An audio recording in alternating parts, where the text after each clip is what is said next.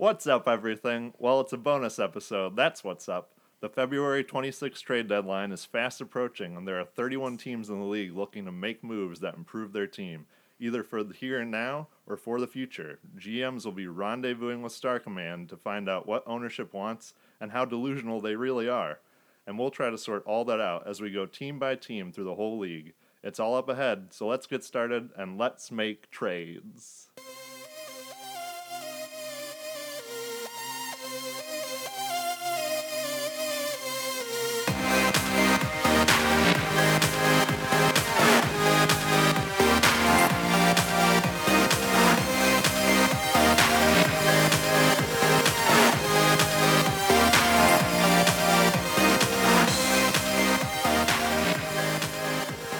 Welcome back, everyone.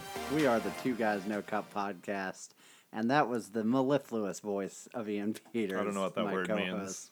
It means sonorous. I think those are synonyms. Well, I don't even know what that means. Snorlax. Look them up. Look up both of those words. They're fancy words for sound good. You sounded thank good. you. See, I didn't know if this is a compliment or what you were trying to say. That's how you insult people without knowing it, people. You just say fancy words that they don't know. But those were not insults. I'm taking that headband off. It lasted a minute. Anyway, it is Saturday, February 17th. We are here in our luxurious apartments in Abu Dhabi in the United Arab Emirates. And we are recording a bonus episode fit for a king or Arab sheik. Sultan? Sultan, that's the word I was looking for. Thank you. We are here going to discuss the NHL trade deadline, which is fast approaching, as you so wisely said, on February 26th at, 3 or 2 p.m., one of them times. I wish it was midnight. I agree. Then you could stay up real late. And you're like, oh, they made a move at 11:50. Yeah, that'd be awesome, honestly. We have an obsession with the trade deadline kind of across the league. I mean, obviously, we will focus on what it means for the Blues, but this episode, for those of you who are unaware or have limited schedules, will not be focused on discussing the Dallas game, thank God, and it will not be focused mostly on the Blues. So if you just want to cut it out of your schedule because you're not that interested in what the Buffalo Sabres are going to do at the trade deadline, and God bless you, who could blame you, we will not be offended at all if you just turn over and catch us on Thursday when we talk about the games and whatever trades did or didn't happen. But for those of you who are interested, we're going to go alphabetically team by team through the NHL and discuss what players on a roster may be available, what the teams are looking to do, versus where they are in the standings, where they are in their building strategy, that sort of thing. And hopefully give you all a fuller picture of what the next 2 weeks of hockey trades, which will not all be hockey trades in the proverbial sense, will look like. So without any further ado, I guess we should just jump right in and start with the Anaheim Ducks. I was going to say, we've prepared separate lists with different notes. And I can't wait for us to not have the right order for alphabetical. These are much like the Angels in baseball were for a time the Los Angeles Angels of Anaheim. These are the Arizona Ducks of Anaheim. We have been, we should say, just as a sort of credit and to give him props, not that he needs it from us, but we have been heavily influenced by Bob McKenzie's latest podcast, The Bobcast, which is a great name, and he had a lot of fun and a lot of great information going through just every team and looking at what they might do and might not do. So a lot of the insights as far as, you ever hear us saying sources said or whatever, that'll probably come from him, and if it comes from elsewhere, we'll tell you. So look that up. It was great as well. So Anaheim Ducks. I guess I will start with them, and then we can just kind of switch off talking about the teams. I think the Ducks are in an interesting position, and they're actually, I would say, fairly analogous to the Blues this year. in terms of they're a team that is traditionally pretty good, traditionally a playoff contender, but have been underperforming and are kind of in fringe contention at the moment. I think are they currently in the 8th or the They're third currently spot in the West, in the Pacific? Yep. But they're kind of battling and scuffling a little bit. GM Bob Murray said recently in a lengthy and pretty no-holds-barred quote, he said, "I can't see unless something drastic happens in the next 2 weeks or they play a lot better than we've been playing. I don't see much happening," and referring to the deadline. "I'm still kind of waiting for them, the players, to show me something that they're not.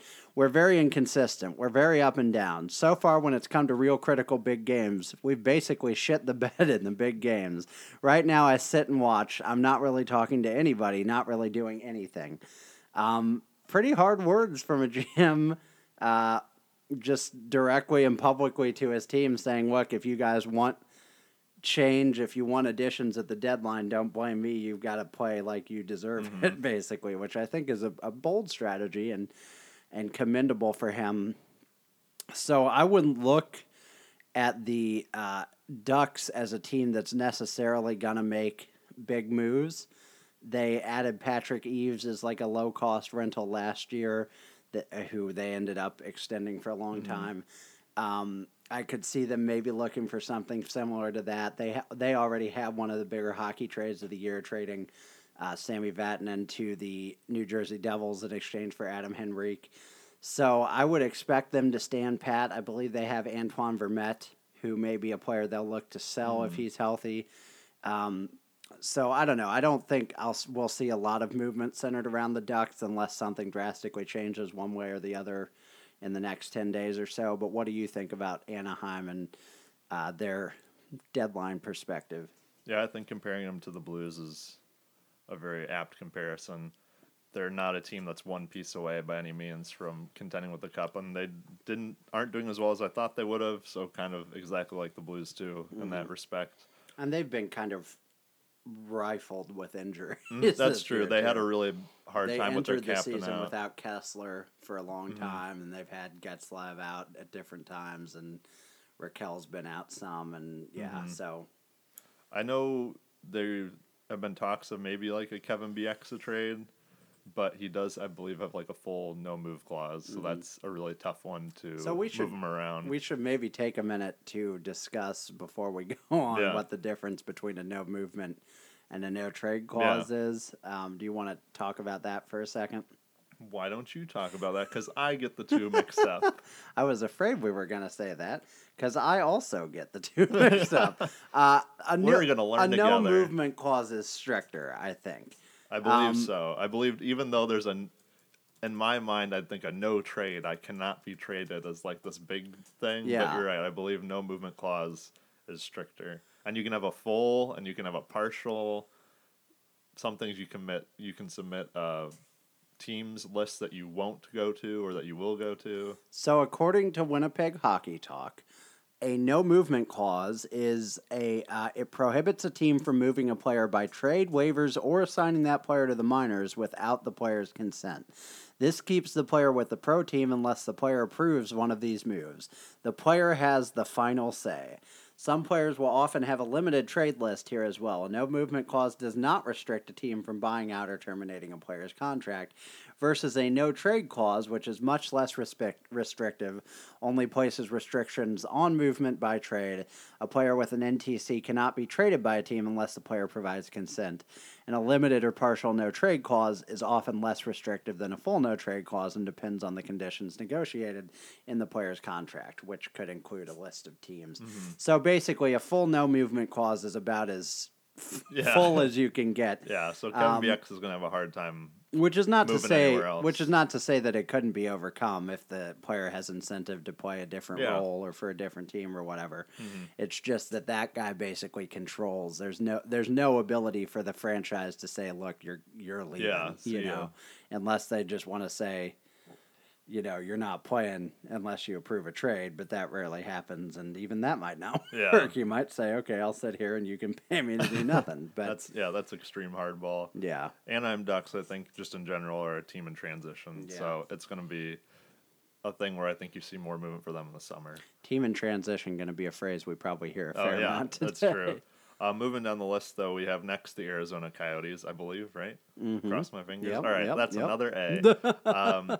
Only really two untouchables on this team, and I think this is a Bob McKenzie quote almost directly, and that's Oliver Ekman-Larsson and Clayton Keller. Ekman-Larsson, I think, because if you want to trade him, and they might before his contract ends in 2 years, I believe, that's a summer trade. That's a summer trade where you can get a lot more for him than just at the deadline. Clayton Keller, too, is just, this is his rookie year. This is full first year in the league. That's just too early to trade anyone because he also has such a promising future ahead of him. There's no reason to move him. Outside of those two, I'd say it's open season, except for I don't think Chayka, their GM down in Arizona, really wants to make random trades. I don't think he's looking to rebuild an already rebuilding team. I think he's trying to maybe move laterally at worst, which I guess anyone would really want to do. But he wants to get rid of any player older than him, which is 22 or so. Yeah, so it could be half the roster.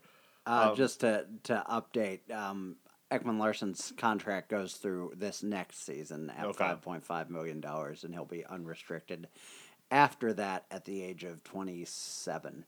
So he'll be a player that year after next season. I'd think who, if he hits the open market, will be very highly pursued and valuable. I think there will be some definite feelers out there for him this summer. Yeah.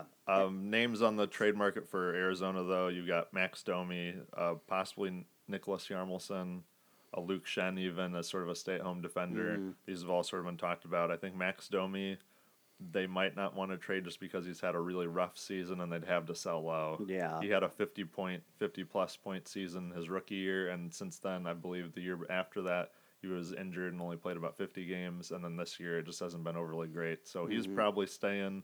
I don't know what they move. I don't know if there's anything on that team that's overly desirable outside of the maybe two people we just talked about. Yeah, honestly, that team is just in the dumps. I hate to say it. I guess maybe Antti Raanta, I think, is a free agent after this year. So I could see Make them. the trade and then he's gone. Yeah, I mean, be. if there's value for him out there, but he has to be healthy too. I've got a quote from Craig Custance that says, multiple sources confirm that Arizona GM John Chayka is not shopping Oliver Ekman-Larsson. If you call Chayka and ask, he's going to say no, said one executive. But what if you say, I'll offer you this and this and this and this? That's a different equation, which is a very almost comical quote because, of course, anyone could overpay for any player. And, I'll give you Sidney Crosby and Kenny Malkin for if OEL. If the GM of the Sabres calls us and says, hey, we'll give you Middlestat, our first, and Sam Reinhart for Vladimir Tarasenko might suddenly be on the market, but it seems pretty unlikely that Ekman-Larsson will be moved. Did you have any more notes about the Coyotes? Not really. I don't think we're going to see much out of them. Yeah, I agree. I think they'll probably make a couple minor moves, but nothing big. They seem to be always be a team that makes some weird AHL trade. Oh yeah. Well, they already moved Declare too earlier this year. True. That's true. There's been a few trades earlier in the season that we'll talk about. And we'll also, just for those of you that are wondering, we will talk about the Soshnikov Blues trade when we talk about the Blues at the end of the episode. But I feel like you and me have talked about it plenty that I almost forget. We haven't talked about it on here. We'll talk about it today, and I'm sure we will revisit it on the regular scheduled podcast for those of you who don't want to spend the rest of God knows how long listening to these teams. So moving on to the Boston Bruins, they're one of the better teams in hockey right now. They're pushing for a cup. They're a team, strange to me, I can't tell what their window is because they've got guys like Chara and even Backus and not Bergeron because he's still crazy young. I don't think they thought he's been here. Their window was going to be this year at all. Krejci, yeah. They've got like that weird kind of Frankenstein team that's got a lot of really young guys like Pasternak and McAvoy and different guys coming up, and then like some of the older guys. But they're definitely a very good team. Bob McKenzie was saying that they're so good right now that they maybe don't want to disrupt the chemistry that they've got there. There may not be an obvious need that they have to slot somebody in on. But with that said, they have bunches of picks and prospects to work with if they want to. I don't know how much their cap space is. I'll look that up as we talk here. But I think they're a team that I wouldn't expect any major moves from. I doubt they're going to go for a rental because they do have a lot of time to kind of work with this core. I don't think anybody's leaving right away. Riley Nash is going to be a UFA after the season, and Zdeno Chara will be as well, but who knows with either of those guys, I mean, Chara's never going to play for another team, I wouldn't think. No. They have $2.5 million of space at the deadline. Okay. So not enough to make a rental in any of the big rentals, at least. Well, kind of along the same lines we were talking about and clarifying, like, the clauses and the no trades and all that stuff. Contracts are prorated, so if someone's owed $4 million this year, if you're trading for them right now, you're about 3/4 of the way through the season. You only owe that guy $1 million. Okay. So you can fit him in your cap. It's still rough because, I mean, next season you owe him all that money. Yeah. So it's still a long-term thing. But if it is a rental, you might be able to get a guy for just that little bit of amount. Yeah, that's true. It's still a little iffy because I don't know exactly if you're going to want to add to people. If you have someone on IR, if you've got other things going on, money gets a little weird. Yeah. I'm with you, though. Boston, definitely a team that's so good that I don't know if you want to touch anything. Maybe, and I'll probably say this like 5 or 6 times, maybe blue line depth guy, like a 7th defenseman. Those you can have for like a 4th-round pick at most. Yeah. And it just seems like something you'd like to have going to the playoffs. But that's about all I see for them. Yeah, I think when you look at the league right now, the real top contenders are probably the Lightning, Bruins, and Penguins out of the East, and I guess the Capitals, but let's be honest. And then, obviously, the Predators and the Jets and maybe the Golden Knights. It's hard. I wouldn't say anyone out of the Pacific is really a contender, except the Golden Knights are very good. So as much as we want to say it'll have to come to an end at some point, it could just not. Yeah, just but keep going. But yeah, so we'll be talking about each of those teams in turn. But when you look at those few teams, those are the ones that are maybe in a position where they've got to really consider whether this is the moment to load up for a cup chase. Yeah.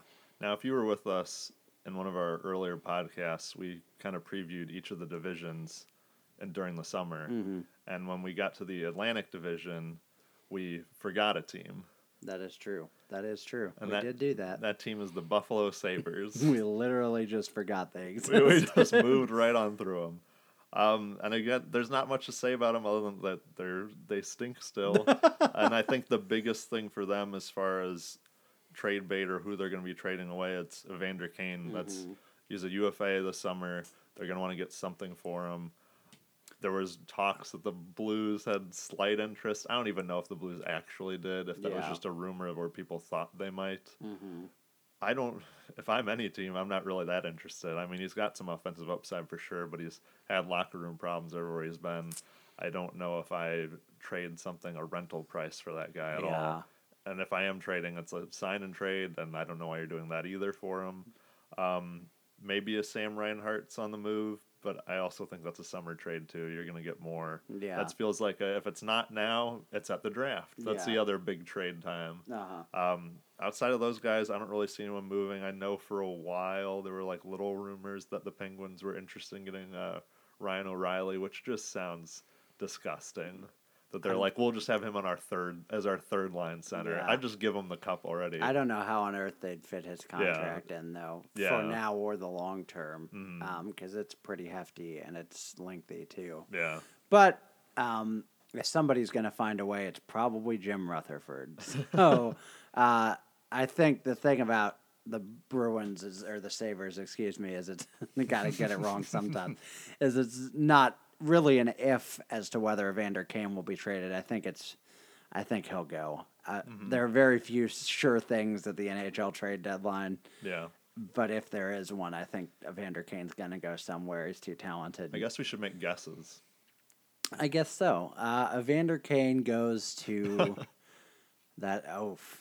Who do you think? You got one? Now me. I think I'm going to go outside the box and say the Dallas Stars. I think they have maybe a spot for a scoring winger. And maybe Hitchcock can keep him in a little bit, and I think that might be a good fit. Yeah. I don't think he, like you said, I don't think he appeals necessarily to any of the top contenders who are like a piece away because they want to have a piece that for sure is gonna come in there and like gel, Yeah. and be all about winning the cup. And Evander Kane has earned himself a reputation to not be about those things. So, you have a prediction on him? I was gonna say for a split second, I think you might go back to Winnipeg, but no, there's no way he goes back to Winnipeg. That'd be awesome though, if it did happen. Actually, I'm just gonna move like a couple like 700 miles south and say I think maybe Minnesota takes a run at him.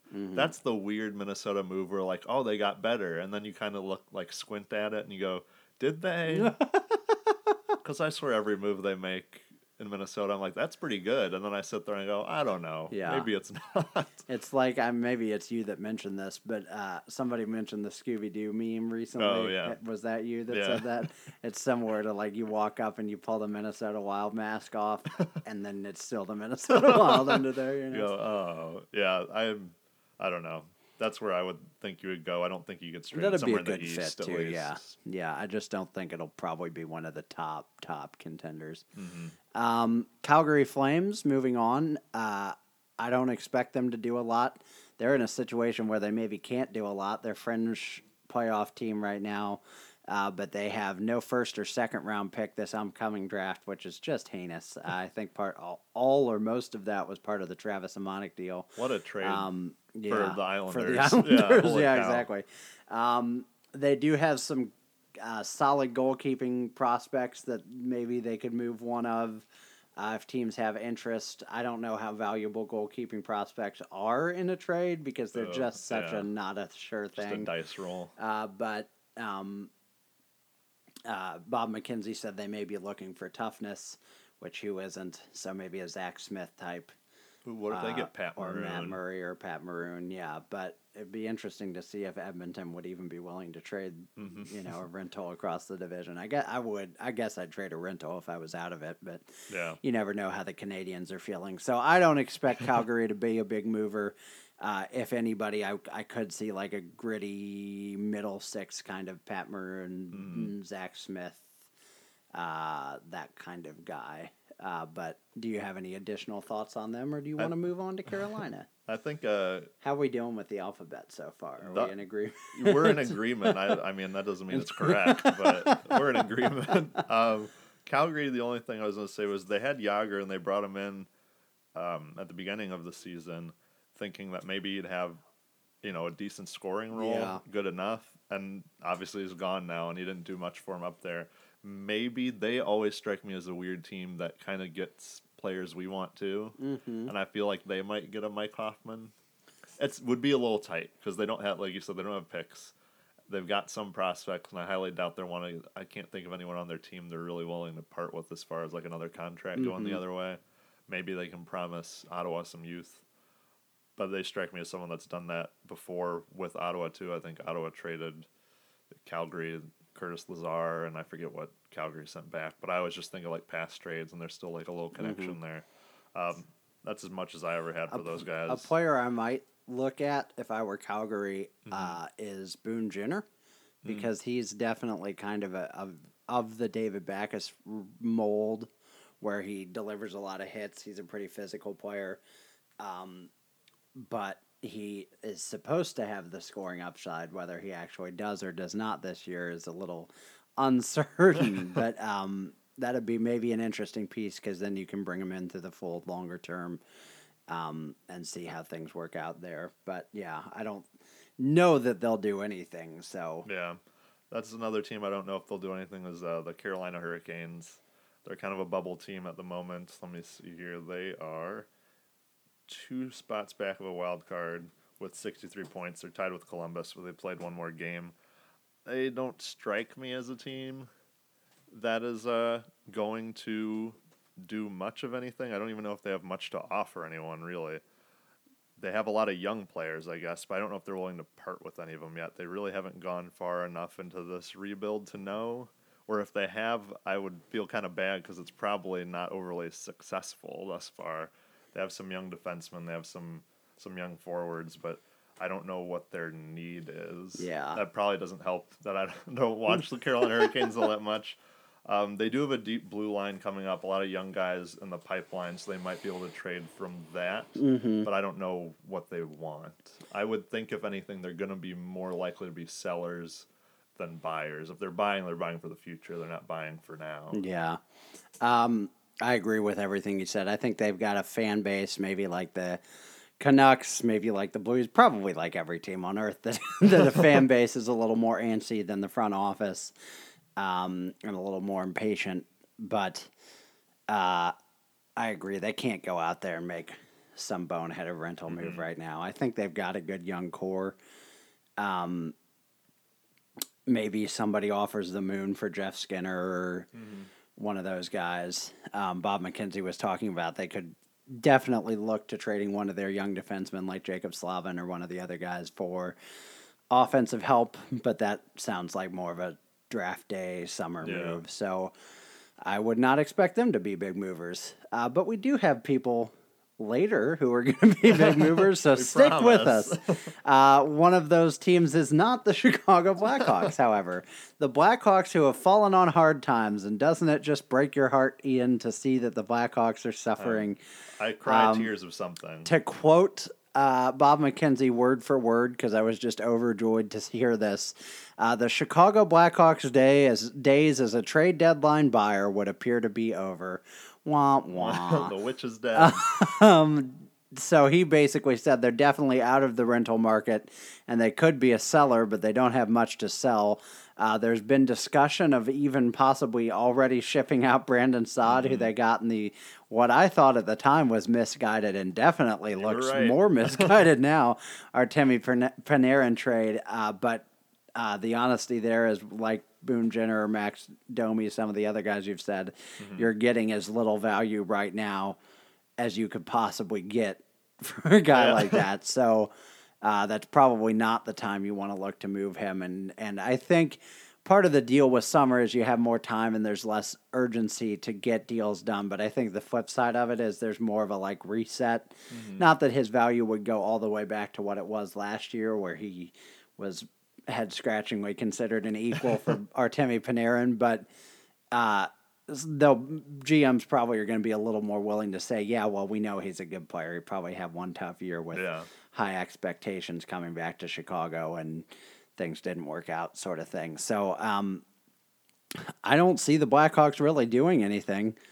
They're certainly not going to trade anybody to us in terms of like our interest with them. So unless there's some fringe younger guys that they can get rid of. I was going to say Richard Panik, but I think they've already sent him to the Coyotes, right, for Duclair. So, I'd expect them to probably stay put. Yeah, I was thinking maybe they trade Sharp, because I think they only signed him to 1 year. I don't know if they gave him anything as far as a clause or a trade. Yeah. No trade. I haven't heard his name at all, so I could be completely off base, but I would think with someone that's only got a year and he's scored before. He's done all right before. He scored goals in the NHL. That would be my selling point to any GM. Hey, remember Patrick Sharp used to be good. But yeah, other than that, I don't think they really have anything to trade with. I mean, they don't really have any young guys. Well, you don't want to be trading any young guys anyways, but they did make a minor move trading Chris DiDomenico to the Senators for somebody I don't even remember at the moment. I think that happened today. Up, whoever that guy That'd be awesome if he did. He was a UFA. They don't have any really other UFAs. Tommy Wingles, I don't know if there's going to be any interest. If they could get a low pick for him, they'd probably take it. We'll take him. Yeah, Mr. St. Louis. Michael Roosevelt, I don't know. Yeah. Anton Forsberg maybe, but he's not. He's got 2 years left, and he's their starting goalie right now. So I just don't see a lot on that team that can move. And when you really look at the Blackhawks long term, on the bright side, Scotty Bowman, I mean, I don't really want a bright side, but on the bright side for their fans, Scotty Bowman's a hell of a GM and may be able to figure something out to kind of pull this team's fat out of the fire. But if he doesn't, and fast, it's going to be a long and ugly rebuild for a team that has bad contracts and top-heavy contracts on guys like Kane and Taves and Seabrook and Keith. And Artem Anisimov making $4.5 million through 2020. Lord. So that could be Brandon Saad's $6 million through 2020. That could be a long and slow climb out of the grave for the Chicago Blackhawks. And God help me if I'm not going to enjoy it. We all will. Yeah, so good riddance for them. Why don't you tell us about the Colorado Avalanche? They are another interesting team. They are, what is this, 3 spots out of a wild card spot in the 3 West. spots and 2 points out of a wild card spot. 66 points behind Los Angeles and Calgary before ever touching the wild cards positions. I don't know. You can't really bias them. They're close enough. I mean, Minnesota's at 69, Colorado's at 66. You're close enough, but I don't understand some of these teams because the Blues have very rarely been in a position where they're trying to buy into the playoffs. I mean, they'll be in the playoffs already and trying to buy to get better. But I think when you're out, it's kind of hard to sell, like, we just need this to get in. Yeah. Because if you don't, you're out assets, you're out young players, and you didn't And make you're the out playoffs. of the playoffs, yeah. Maybe they look at what Tyson Barrie can get them on the trade market. They have some young defensemen coming up. Mm-hmm. They've talked about that last summer, even, I believe, about possibly trading them. He has been talked about as a trade target forever. Yeah. I think since before they had him. I think maybe if they can hold on, or they've held off falling pretty far with Nathan McKinnon being hurt. Mm-hmm. And now, is he back yet? I read today that he's supposed to be back Sunday. Okay, so maybe when he comes back, I know you don't want to rely on just one player alone, but he's had such an amazing season. Maybe getting him back is just like a trade, really. That might just catapult him enough to 3, 4, 5, 6 more points that they're in the playoffs just with them alone. Yeah. They have a couple interesting names, I would say, in terms of if they decide to sell rental pieces. Blake Como is a UFA after the year. I know he's been a contributor for them, not a high-level guy, but could be a low-cost rental. Gabriel Bork, I think, would be more of a fringe fourth-liner kind of guy. Niall Yakupov, the off-traded Niall Yakupov, who's had an okay season for them. He's always going to be labeled a bust for a first overall pick, and with some good reason. But he's given them 9 goals and 7 assists in 50 games this year, which isn't terrible. So he could have some interest from some teams, and he's a good personality guy. And then Jonathan Bernier, their backup goalie, is a UFA after the year. I could definitely see them moving him if there's a team that needs a goalie. He's very well respected. He's had some good games this year, so I could see him being moved to a team that needs either a backup or potentially a starter if they have an injury or something. But beyond those guys, I don't know that they have a lot of skin in the game. I could see them being a surprise team that makes a hockey trade, though, because I don't think they're that far off. No, I don't think so either. I was talking to our friend Jordan, who is an Avalanche fan, earlier today, and I asked him, and he agreed that the Matt Duchene trade kind of saved, or at least temporarily saved, Joe Sakic's job as their GM. He had not been looked very highly upon, but then he pulled off that basically solid fleecing. He fleeced 2 teams got in a trade. 7 things back? 7 or 9, some Lord. ridiculous number. Including Samuel Girard, who I know is really highly thought of as a young defenseman, and some other players, and I think 4 picks. I think I wrote it down. Ottawa's first probably in 2019, Ottawa's third in 2019, and Nashville's second this year. Wow. So they also have Vladislav Kamenev in that deal, who's a player who's been injured but is thought pretty decently of as a middle 6 kind of scoring forward. So with Nate McKinnon in place, Eric Johnson's been really good for a long time for them.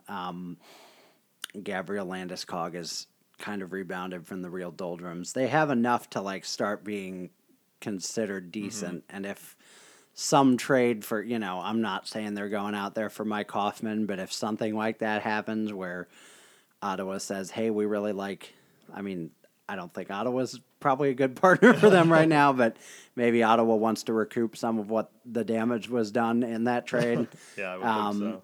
Maybe something there can happen, but I wouldn't bet on that necessarily moving forward. A team that's a little hard to figure out, too, is the Columbus Blue Jackets. I feel like we've started with a lot of the middle teams. It does seem to get better as we go down in the alphabet. Yeah. They seem to get either Agreed. hard sell or hard buy. Yeah, exactly. They wouldn't be opposed to rentals according to Bob McKenzie, but it's going to depend a lot on their record before the deadline. There's been talk about getting trades for Alexander Wennberg or Boone Jenner. I would kill to have Alex Wennberg. I think they'd be insane to trade him with his value as low as it is right now and as good as he was last year. I would probably say, gun to my head, that they don't do much. But what do you think? Do you think they're a team that makes moves? I think the one move that they will make, kind of like the Evander Kane thing, where it's like it's not a if, it's a when, is Jack Johnson. I think he more or less requested a trade. I think he's kind of gone back on saying, like, it's not that he needs to get moved out, but he kind of had an ultimatum of, like, he wants to play higher up in their lineup. I think he gets moved. I don't know for how much they can really ask back for him. He's also not really, from what I know and from what I've seen, he's a worse Kevin Shattenkirk. Like, he's all offense, zero defense, and the offense isn't that good. Yeah. There's been talk sometimes of people even moving him too forward, a very Brent Burns sort of move, just to see what he looks like up there. I think he's gone from the Blue Jackets. I just don't think they get much value for him, in all honesty, especially when someone requests a trade. They kind of put the team that they're on under the gun and they don't really have much leverage anymore. They know that the other teams don't have to give back that much. That's the only guy I would think. Boone Jenner would be great as a pickup too for the Blues or something, but like you had said, his season, him and Wennberg's season have both been so bad this year that are just off the mark that they'd have to sell super low. That'd be great for us. I don't see them doing it. Jarmo Kekalainen, our old buddy Jarmo over there, I think is a better GM than that to be selling on these guys. I think they're kind of like the Avalanche too, where they might be having a worse season by comparison to what they had last year, but I don't think they're far off from being back to where they want to be. Agreed. I think they just got to ride out what they have. But a team who I think might actually be buyers, maybe our first bigger buyer is bigger buyer, the Dallas Stars. There's been talks of them wanting a scoring winger for like the past month now, and they've had links to a couple different New York Rangers, Rick Nash, Michael Grabner. There's not a lot of cap room on that team though, so it makes it kind of hard. That was my ceremonial dropping of something during the podcast, by the way. So handsy. I think this would be actually a perfect team for Rick Nash. I think you got Rick Nash's old coach from Columbus and Ken Hitchcock there. He probably knows that dude like the back of his hand. Would know exactly where to put him. I think he fits. Man, that guy would fit well with like a Jamie Benn and a Tyler Seguin. That'd be a nuts line. It makes more and more sense the more I talk about it. It's either that or Michael Grabner. I think that team's already fast. We kind of saw that just this past Friday. They're just getting faster. I think they're in a full buy mode. I don't think Jim Nill, their GM, is crazy and going to go nuts. I don't think they have a deep prospect pool to deal from. They've got a few high-level guys, but I don't think it's overly strong. So I don't think they're going to go and sell the moon for any of these guys, but I think it's something they're definitely doing more than kicking the tires on. I would bet they get some scoring help somehow. Yeah, I think that's probably right. They have a lot of problems with the cap. Kari Lehtinen is being paid almost $6 million through the end of the season. Jason Spezza is being paid $7.5 million through next season. Let's all remember when we wanted Jason Spezza over Paul Stastny for a while. Oh, God. Well, and you and I were culprits as well, to be fair. Sure. Yeah. But, if you think Paul Stastny has underperformed a $7 million contract, try giving Jason Spezza 7.5. Only his laugh makes it worth it. And if you haven't heard it, you gotta YouTube it. Bob McKenzie described Jim Nill as, and I quote, not overly horny to swap first rounders for rentals. So I don't think that's going to happen because Bob McKenzie apparently knows who's horny and who's not horny. But I think the Stars will do something to bolster their chances. The Ken Hitchcock move was a strange win now move when they made it.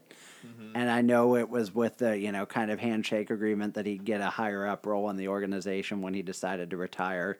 And maybe that'll even be after this year now that he's probably past Scotty or Al Arbour, whichever coach he was chasing down on the wins list. But they're probably going to try and make moves to win while they have him if they can. So I wouldn't be surprised if they did something. Maybe with this team we're about to talk about right now, which is the Detroit Red Wings. They're an interesting team. McKenzie described them as open for business on several levels, but not a teardown project, which was the last thing I would want to hear if I was a Red Wings fan, but I'm not, so I guess good for them. They've got a lot of players that are in the rumor mills. Mike Green is as good as gone, I would think.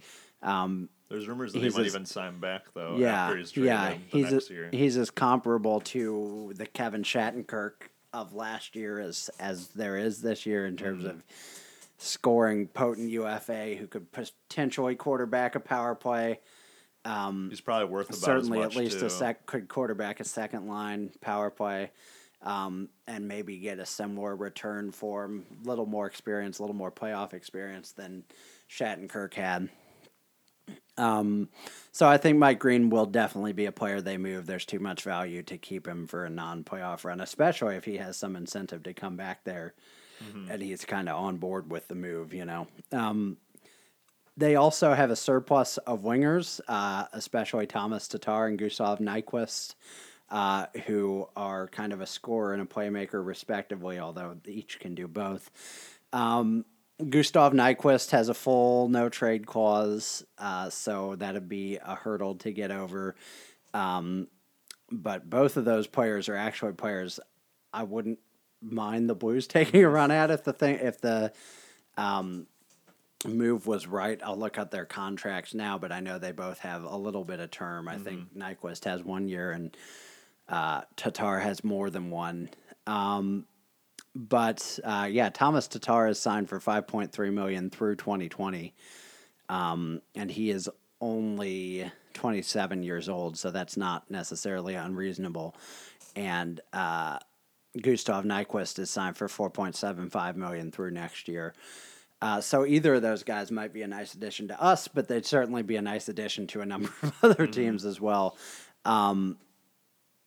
Bob McKenzie was talking about these guys might cost as low as like a second-round pick and a prospect, which, again, if I could get Thomas Tatar for that, I would be really sniffing hard after it. I don't know how his stats Really have been this season, but it's interesting to think about for sure. And then the other issue that they have is their goaltending situation. They have both Peter Mrazek and Jimmy Howard. One of them has to go eventually, but that may be a move they look at making in the offseason. I think Mrazek is an RFA this offseason, and McKenzie even talked about them possibly just letting him walk. You can just not qualify, I guess is the word, an RFA, and then they just become a UFA. And then somebody will sign him. It's not like he's a garbage goalie, but they don't have to keep him under their roof. But with that said, if they can get good value for either one of them, especially for Mrazek, I'm sure they will do it before the deadline. Tatar has 25 points this year, 15 goals and 10 assists. So other than the fact that he's a left-handed shot, which is not ideal for a team that has almost exclusively those, it's a player I'm interested in a little bit. So moving on to the Edmonton Oilers, I guess, unless you had something to add to the Red Wings. Detroit's got nothing of interest to me, really. I don't really care for either of those two. Suck it, Detroit.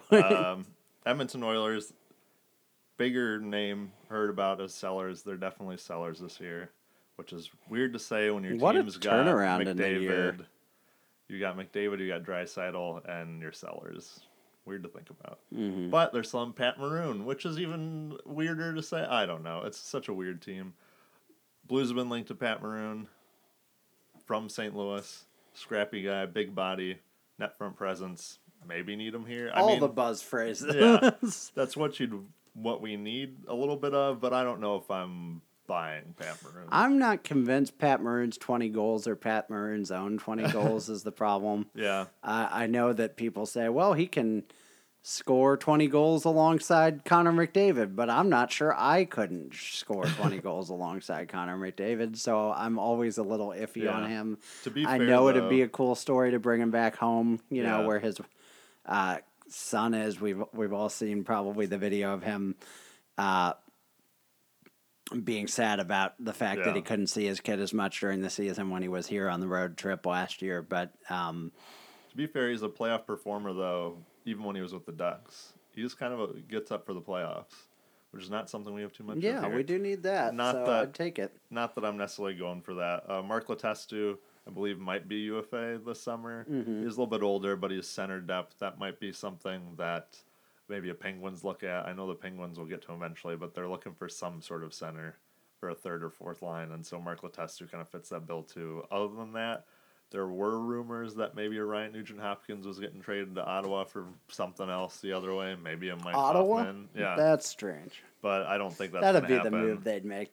Ottawa, we talk about teams without direction. I think Ottawa's more confused about their future than any other Yeah, team. and probably. they just re-signed their GM. Yep. They just extended him. So I don't know what that is. Unless you have anything for Edmonton, I'll kind of leave you with the bomb that I have nothing for. That is the Florida Panthers. Yeah, McKenzie basically, he talked for like one 20 sentence. seconds about these guys. I felt bad for their fans. Their fans. It's hard. Nice correction. It's hard for me to talk. I weirdly like the Florida Panthers, and they're in a weird, unenviable position of kind of purgatorium almost in terms of they're not bad. Yeah. You couldn't say they're a bad team. Here's the thing about the Florida Panthers, and more specifically one specific player. I would trade, no questions asked, and they wouldn't do it. I would trade them Vladimir Tarasenko for Alexander Barkov. Oh, for like, sure. No question. For sure, They yeah. have one of the most underrated players on that team Yeah. that anywhere else would be getting And pressed up just the butt. a bonkers contract. Yeah. Did you know he's making 5.9 through 2021 and maybe Really? further? Yeah, Mouth-watering. Alexander Barkov is just a salivatory prospect. They signed Evgeny Dadonov from the KHL, has had a really good season there this year. It's weird. I would have thought Shipachyov in Vegas. If one of those two was Yeah, having a yeah. year, I would have thought it was him, and here's Dadonov doing way it's better. so strange that Vegas is still doing all this, and like their arguably biggest move of the offseason didn't It's gone. Yeah. never did anything. I think he did get an NHL goal weirdly, did he? but yeah, Good for him. in his one game he played. Huberdeau's there and vexatious what he really is. I don't know. They've got so many players that are valuable, but who do people really want? Mm-hmm. You know, I don't know what the situation is. Well, I think like you're they're talking about anchored- with Ottawa, they're just kind of, I don't know where they're going. Yeah. I don't know where they are. I don't know. To quote Bon Jovi, "Don't know where I'm going. Only God knows where I've been." You know. So they've got Keith Yanker. I almost said Keith Yanker. Keith Yandel there to anchor them down. Made that long contract with Michael Matheson this summer. Still have Roberto Luongo's contract. They've got a lot of questions, is what I'm getting at. Maybe somebody wants Antti Niemi, who I guess is there now after his pinball around the league. I'm sure he could be traded to another team. I think he might actually now be. Has he already gone somewhere? I think he's on the Canadiens. Did he get cut and signed by the Canadiens? He's been on like 5 He's on the teams this year. Spotrac page, so God only knows. Jared McCann's a UFA or RFA, excuse me. Colton Sevier, I think, signed an extension. Radim Verbato is the only player who, if somebody wants him, I'm sure they'll trade him. With that said, don't know where that team's going. I want them to go places. They've got good players like Nick Bjugstad, and I'm in love with Alexander Barkov. Vincent Trocheck is incredible. He's another like insanely underrated player. He's so good. And who knows? You Yeah. know, I'd just toss. It's a coin flip. They could do nothing at all, or I could see them being the team that just like surprises everybody with like a Bukestad trade Yeah. or whatever. They You could know. be in the playoffs next year, and it wouldn't be a head scratcher. I'd just Oh be no, like, not oh, at all. okay, Yeah, there they finally are. that happened. I mean, I think we were calling them fringe contenders this year for Yeah. playoff spots. So Moving on a little bit, there's the LA Kings who already kind of made maybe not a big trade, but a bigger trade. They're kind of over the a hill big guys. name trade at Yeah, the very least. that's true. They traded LA traded Marion Gaborik, Gaborik. I don't know. Gaborik, I guess. Yeah, But and Nick Shore to the Senators for DM Phaneuf and Nate Thompson, both of whom Phaneuf and Gaborik respectively scoring in their first game with their new team, which was kind of cool. yeah, I know that LA had been looking at DM Phaneuf for over a year, supposedly. So this almost stunk of, I guess, to them, Jay Bouwmeester to us. It felt like we were linked to Jay Bouwmeester for a solid year before we traded for him. I don't know if LA is a buyer. They sit now one spot out of a wild card position. They're right behind Calgary. They're 67 points. They're only 2 points out of that wild card spot. It's one of those weird ones. Do they buy? I mean, maybe in this week we find out. Yeah. You know, they've also been connected to a couple different Rangers. So when we get to the Rangers, who has? yeah, we'll be talking about a hard sell. They've been connected to Nash, Zuccarello. I think both of those would be fine on that team. I still think of that team as this real big, heavy team. I think of the LA Kings as having all the exact same players that they had when they beat us in the playoffs. And they have some of them for sure, but they're not quite the same team. I think it would behoove them to get a little faster. I think Matt Zuccarello would be really good on that team. I'd hate to see him in the West. I'd like to have him on the Blues. I don't know what his contract looks like, but I don't know. LA, I think, would be buyers, but other than that, I don't think they're trading anyone. And our favorite little line to say is when people come back from an injury, it looks like a trade. It's just as good as a trade. Jeff Carter. Doug Armstrong original, trademark, patent pending. Jeff Carter is going to be back, I think, in the next couple weeks from, I think, a broken ankle, broken leg, something like that. Broken face, I don't know, something, yeah. You broke your face. That could be just enough to push him over the top, kind of like we were talking about with Colorado and McKinnon. Yeah, I agree. Speaking of teams who almost exactly meet that same description, the Minnesota Wild are in a pretty similar playoff standing.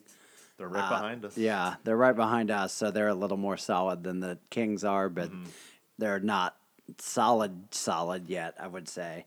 They're going to be gun-shy about rentals, certainly, after trading somehow a first and a second for Martin Hansel last year, and I just wrote down in my notes, how, in all capitals. We knew that was bad at the time, right? Like, people were, and that, I think, in hindsight, that's one of the things that made the Shattenkirk trade kind of disappointing. Is because you were looking around the league and you thought, Martin Hansel just got a first and a second, and you're getting me a first, and Zach, I've never heard of you, Samford, and we have to give up Phoenix Copley or whatever else we threw in there. Look how we had to do that for them. No offense to Zach Samford, who's back healthy now and playing with the Rampage, getting conditioned, so I hope we see him soon. But prayers to him. Prayers up.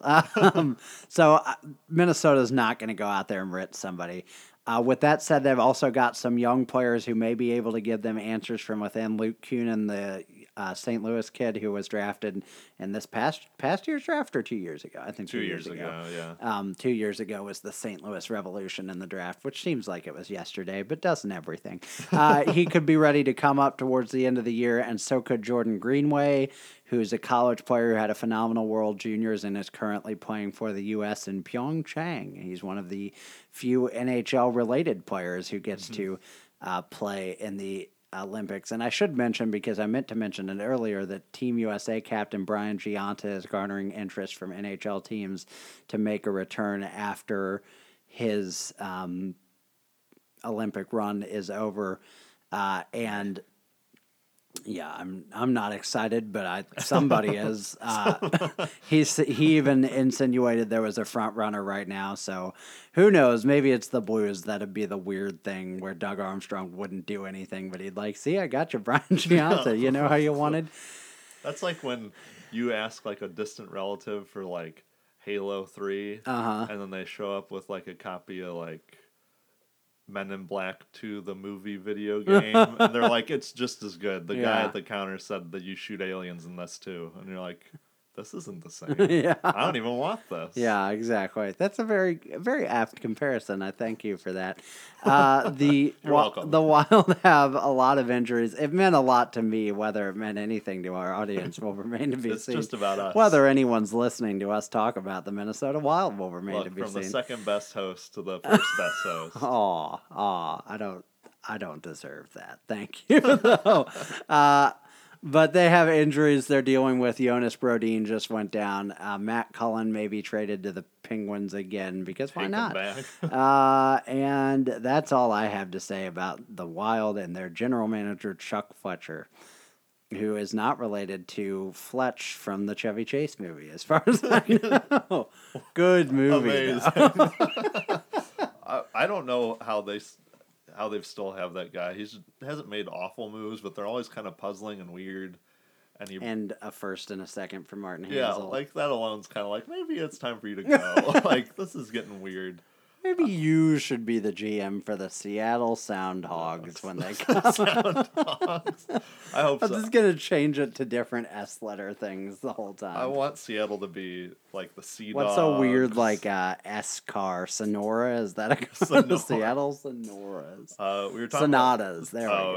Yeah. We were talking about Chuck Fletcher being a weird GM, and even weirder GM is Marc Bergevin of the Montreal Canadiens. There are some names there to look at that might be getting moved. Max Pacioretty was linked to the Blues for a while. Thomas Buchanan, I think, is probably gone. Not here, though. Except apparently Claude Julien loves him. And he loves Claude Julien and his 2 Great. hair follicles. Like, I've heard they might re-sign Buchanan, and that kind of makes me wonder why. Apparently, Habs fans are just apoplectic about that possibility, too. Like, that's what I mean. Why bring him back? I just don't get it. I don't know.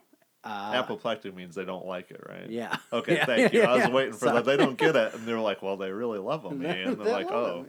he's throwing these big words at me. He's trying to confuse me. He's trying to trip me up." I'm not even doing it on I've had purpose. one Michelob Light I'm just beer. a douchebag. Michelob Ultra. Yeah, I owe you an extra 50 cents. I think Bob McKenzie mentioned in his podcast that some of the talk between St. Louis and Montreal has kind of died down. We've heard much less Which about means that. we're definitely getting that price God. Galchenyuk Can you Pacioretty imagine? deal. I would just I don't lose my even know mind. if I want it, but I'd be like, great, good. I just want Just something real change weird. everything. Just swap teams. Yeah, I suppose. At least you'd have to get used to all the Canadians' problems for a while. I know. You know, starting fresh. yeah, I don't know if they move Patches. I think that's the one guy that the asking price being kind of high for at least makes sense. He's had what 4 or 5 30-goal seasons. 4 like in a row, I think. if you're asking for a really good prospect and a roster player, I can't really fault you. Which for is that. supposedly also the asking price for Evander Kane. by Yeah, the that's way, supposedly which- that's what it is for everybody. I know you have to start high in like a negotiation. How high, though, really? I know, that's what I mean. Don't you roll your eyes at the other gym like, geez, Give come me, on, guy. give me 2 months of a crappy asshole in Evander Kane for Jordan Kyrou, a first-round pick, and Vladimir Savoka. Sure, And I'm like, that why? seems fair. Yeah, Montreal, we talked about Price possibly being linked and moved out, but I don't think that's happening either. I don't think that's ever actually going to happen. No. They put too much money down on that. Yeah, I don't know. They are That's- upside down on that mortgage, baby. I think they might be sellers. I just don't know if their asking price goes down on anybody. Yeah, I agree. I think Mark Bergevin will do something stupid.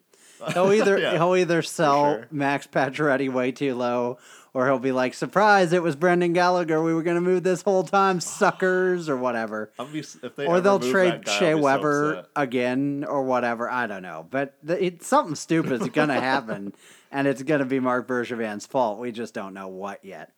they'll trade to get Alex Radulov back. No. I don't know. Do you think they have board members that try and like keep him away from the phone? Apparently not. Just like try and tie him up. Yeah, I guess not. But who knows? They're going to do something. I just don't know what it is. Speaking of teams that meet that exact description, we're finally to one of the super buyers of this podcast. The Nashville Predators. Gross. Who showed their mettle by embarrassing us last week. Not that it takes much. And are going into their second playoff after having reached the Stanley Cup final last year and fallen to the Pittsburgh Penguins. Bob McKenzie said, and I think correctly, that they have every reason to go all in at the deadline. They need a goal-scoring winger. Rick Nash would make a lot of sense there, too. He's had a really kind of rejuvenating season, I think, and has played better than he has in a little while. But I think with any Rick Nash trade, a team's going to have to ask if Nash is actually a better fit for than Michael Grabner, who might be less expensive to acquire and is certainly less expensive cap-wise. So that's a question the Predators will be asking, as will the Kings and whoever else might be interested in Nash. I don't know that they're well-positioned to do the big hockey trade for the Hoffman or the Patches as much as they want to believe they are. Patches is the aforementioned Max Pacioretty. That's how a journal article would say it. He's a friend of the show. Yeah. But they have their young prospect, I can't think of his first name, Tolvanen, something Finnish, Jorko Tolvanen. I think it's Eli Tolvanen, yeah. Whatever. He was very good, well thought out prospect, and I hope they give him away for somebody. It might make up for the Martin Hansel for Philip Forsberg nightmare that's still haunting us, but I doubt they let him go. And without doing that, maybe they'd look at moving like a Kevin Fiala or somebody, or a young defenseman, but they already moved Gerard. So without doing any of that, they've already kind of added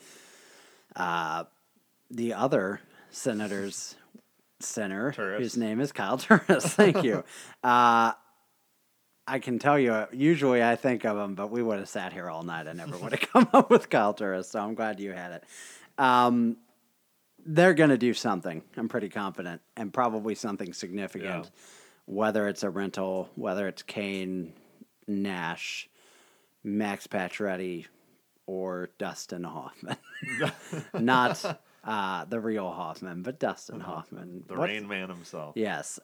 They are going to add, I would put like an 80% chance on them adding one of those four guys. And if not them, somebody else. Do you have anything to add on them, or do you want to move on to the exciting New Jersey Devils? I also just realized that alphabetically you get the Rangers, which I'm very upset about. I mean, we'll talk at length about the Rangers when we get there, so let's just scream on by the New Jersey Devils. This is a team, I don't mean to toot our horn or your horn or anyone's horn here, but like Bob McKenzie toot away. did have some things he said on this podcast that just made enough sense that I was thinking, hey, that's what I thought about this team. But New Jersey Devils kind of seem like a no-brainer. This is a team that I don't think expected to be this good this year. Oh, not at all. I don't know. They slightly strike me as a possible Florida next year. Or like an Avalanche from that year. They skyrocketed in the playoffs and then dropped out. I don't necessarily think that might be the case, but I wouldn't go selling any or buying anything for them yet. I wouldn't sell anything either because they're pretty young, an up and coming team. That kind of feels like just ride it out. Yeah. See what this team gets you. Throw a dart at the dartboard and lands wherever it is, and you might be able to learn what you need next time around. Maybe it was veteran leadership or net front presence or any of those other buzzwords.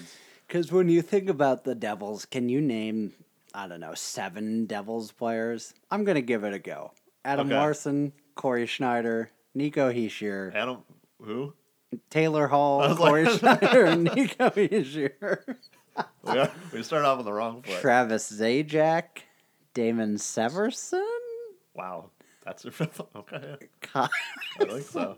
I'm forgetting somebody, I think. I don't know why I'm confirming Kyle these. Palmieri Yeah. and somebody else. It's not easy. Who did I forget? Somebody obvious? Did you say Sammy Vatanen?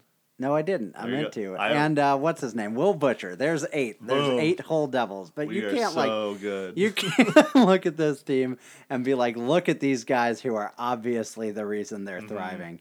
Will Butcher's been great for them. Mackenzie talked about how the Will Butcher and Alexander Kerfoot actually ended up being kind of a trade because they were both college free agents that the Avalanche and the Devils respectively couldn't sign, and they ended up going to the other team. That's so weird. But not intentionally, it just happened, you know. But I think they'd be just unwise to make a big move at this point in time, which I think also applies to New York Islanders. They're not going to sell John Tavares. They should sell John Tavares, but they won't sell Straight John to us. Tavares. Yes, and with a sign and trade, preferably. They won't sell John Tavares. They don't have other players that I think people are like dying to get their hands on. They've And had some injury problems too. Garth Snow, their general manager, is not known for doing much at the deadline anyway. He was known for being stupid though, That is true. but not in the deadline. They've got Boychuk and Kuhlman who are back or who need to come back from injury. I'm going to give their roster a little look-see and just kind of see if they have anyone besides John Tavares who I'd be interested Yeah. in as like any sort of GM. I thought you were gonna rate it. You're like, I'm gonna Do you give it a have the look-see. standings up? Because what's their... Yeah. They're not in a spot right now, I wouldn't think. They are. They are in the last wild card spot in the East. They Okay. have. Let's see, what is this? Oh, I moved everything over. They have a certain number of points that it won't tell me. So to build on that, Kuhlman, Bailey, and Josh Bailey and Jason Chimera are all UFAs who I would think would garner some interest. But if they're in playoff spot, they're not going to be selling UFAs unless they're smart, which they're not. Calvin DeHaan's a UFA, very good young defenseman. And Yaroslav Halak, who just had like a 50 save shutout or something the other day, is a UFA. He just won't go away. No, good for him. I mean, that's fine. I don't- I yeah. still have the poster. I still admire the guy, but yeah, it's this is kind of strange. I thought he was real done for a while Yeah. there. This is a team that's going to look dramatically different next year if John Tavares doesn't stay, which I think is unlikely. If that guy leaves, you've got good You- pieces, but you just You start tear it over. down. Yeah, I you gotta, think. I start don't know how over. you don't. I mean, he hasn't really carried them to relevance, and he's John freaking Tavares, you know. So I would say that's a teardown coming if they can't keep him, and I don't think they can keep him. But I don't think Garth Snow is going to be reasonable about any of that this year and make trades accordingly. I think they'll probably stand pat and do nothing or add like a low-cost rental piece to say, hey, we tried to make one last run with Tavares, and maybe Pat Maroon goes to the Islanders. I don't know. That seems like it makes sense. he can coattail John Tavares just as easily as he can coattail Connor McDavid. So let's move on to the much more exciting New York team, shall we? Shall we? Unless you have anything to Oh add no, on the I want to do the New York on the Rangers. Gordon's Fishermen's. I want those jerseys back, by the way. Oh, for the Islanders. Yeah. Maybe they'll bring them back when they have their new digs. Do you know next year that they're gonna play a huge chunk of games at their old stadium Yeah. that's been renovated, Yeah. and they're like slowly gonna phase out Barclay Center. Barclay, but then they're gonna go to their new stadium that's currently being built. in Imagine Belmont. having to look up where your team was playing its home game. I know. Like all of a sudden the Blues are at like the St. Charles Family Arena Yeah, tonight. like You're like, you, oh, you okay. drive up to Barclays Center or take a taxi because nobody drives, and nothing's happening, and you're like, wait, what? And then you're like, ah, crap! I gotta go to Nassau Coliseum. Shit. Hopefully, I can catch overtime. Yeah, I'll catch the train. I don't know how the trains are up there. I'll catch the biplane. Very good, very apt. The New York Rangers That's are. 3 times we've said app tonight. You got to take a drink if you're Yeah. drinking anything. I gotta find new words. Like good with thesaurus. No, I've said app too. We both did it. They're good But on your I phone. also said agitated or what? Apoplectic. So, keep it balanced. New York Rangers. Welcome full back, sell folks. mode. Sell. Do you want scoring wingers? You got Rick Nash, Michael Grabner, David Desharnais. You want a defenseman? You got Ryan McDonough supposedly on the trade We block. need to get like Vince Offer or somebody to do like a New York Rangers infomercial. Look, we got all the things you could want. Right, wipe Rick Nash on your car. Bam, clean car. Like we're in the middle of this episode. If people made it this far, they're just going to keep listening. Yeah. But there was a Buffalo one of these like on YouTube like 4 or 5 years ago, and I want to say that's when did Buffalo have Brian Elliott? No, the Ottawa did. They had Ryan Miller, or maybe it was Ottawa. Anyway, someone had a thing. Maybe it was Ottawa because they were like, "Do you need experienced goalies? Both our goalies play every night." And I was like, "That's fantastic." Oh, that's my goodness. awesome. They've got everyone: Matt Zuccarello, Chris Kreider, JT Miller, Kevin Hayes. Some of these are a little more maybes. I'm gonna be laughing about that for a while. Hayes, Miller, Kreider, those are kind of iffy. Kreider's coming back from injury too. But Zuccarello, I mean, I'd say McDonough, their captain, their defenseman, kind of a Pietrangelo captain, really, if we're being honest with ourselves. By which we mean he has a plain face. Might get moved. Ryan McDonough would be a great defenseman, maybe if you're looking for kind of your all-around guy versus a Mike Green, if you're in the market for that at all. Uh-huh. That sounds like I'm trying to sell people a car. I mean, what kind are you looking at? I have David Desharnais written down here. His last name is not spelled even close to correctly, but I spelt it phonetically. It's Dayharneh. You know what? I did look at this. Yeah. So just because I'm glad of myself, Desharnais. That's not Dijon Mustard. Descharnais. It's not Descharnais. I knew it. That sounds like the cross between Dijon and mayonnaise. Which I'm sure would be delicious. Moving on. I'd say I just named 8 players. I bet you 4 of them are gone, not at the deadline, but by July 1st of the summer. Oh, certainly. Rick Nash is gone for sure. Michael Grabner for sure. David Desharnais probably. I'll say Matt Zuccarello too. Because they starting over. We talked about it last podcast. They sent out a letter to their fans.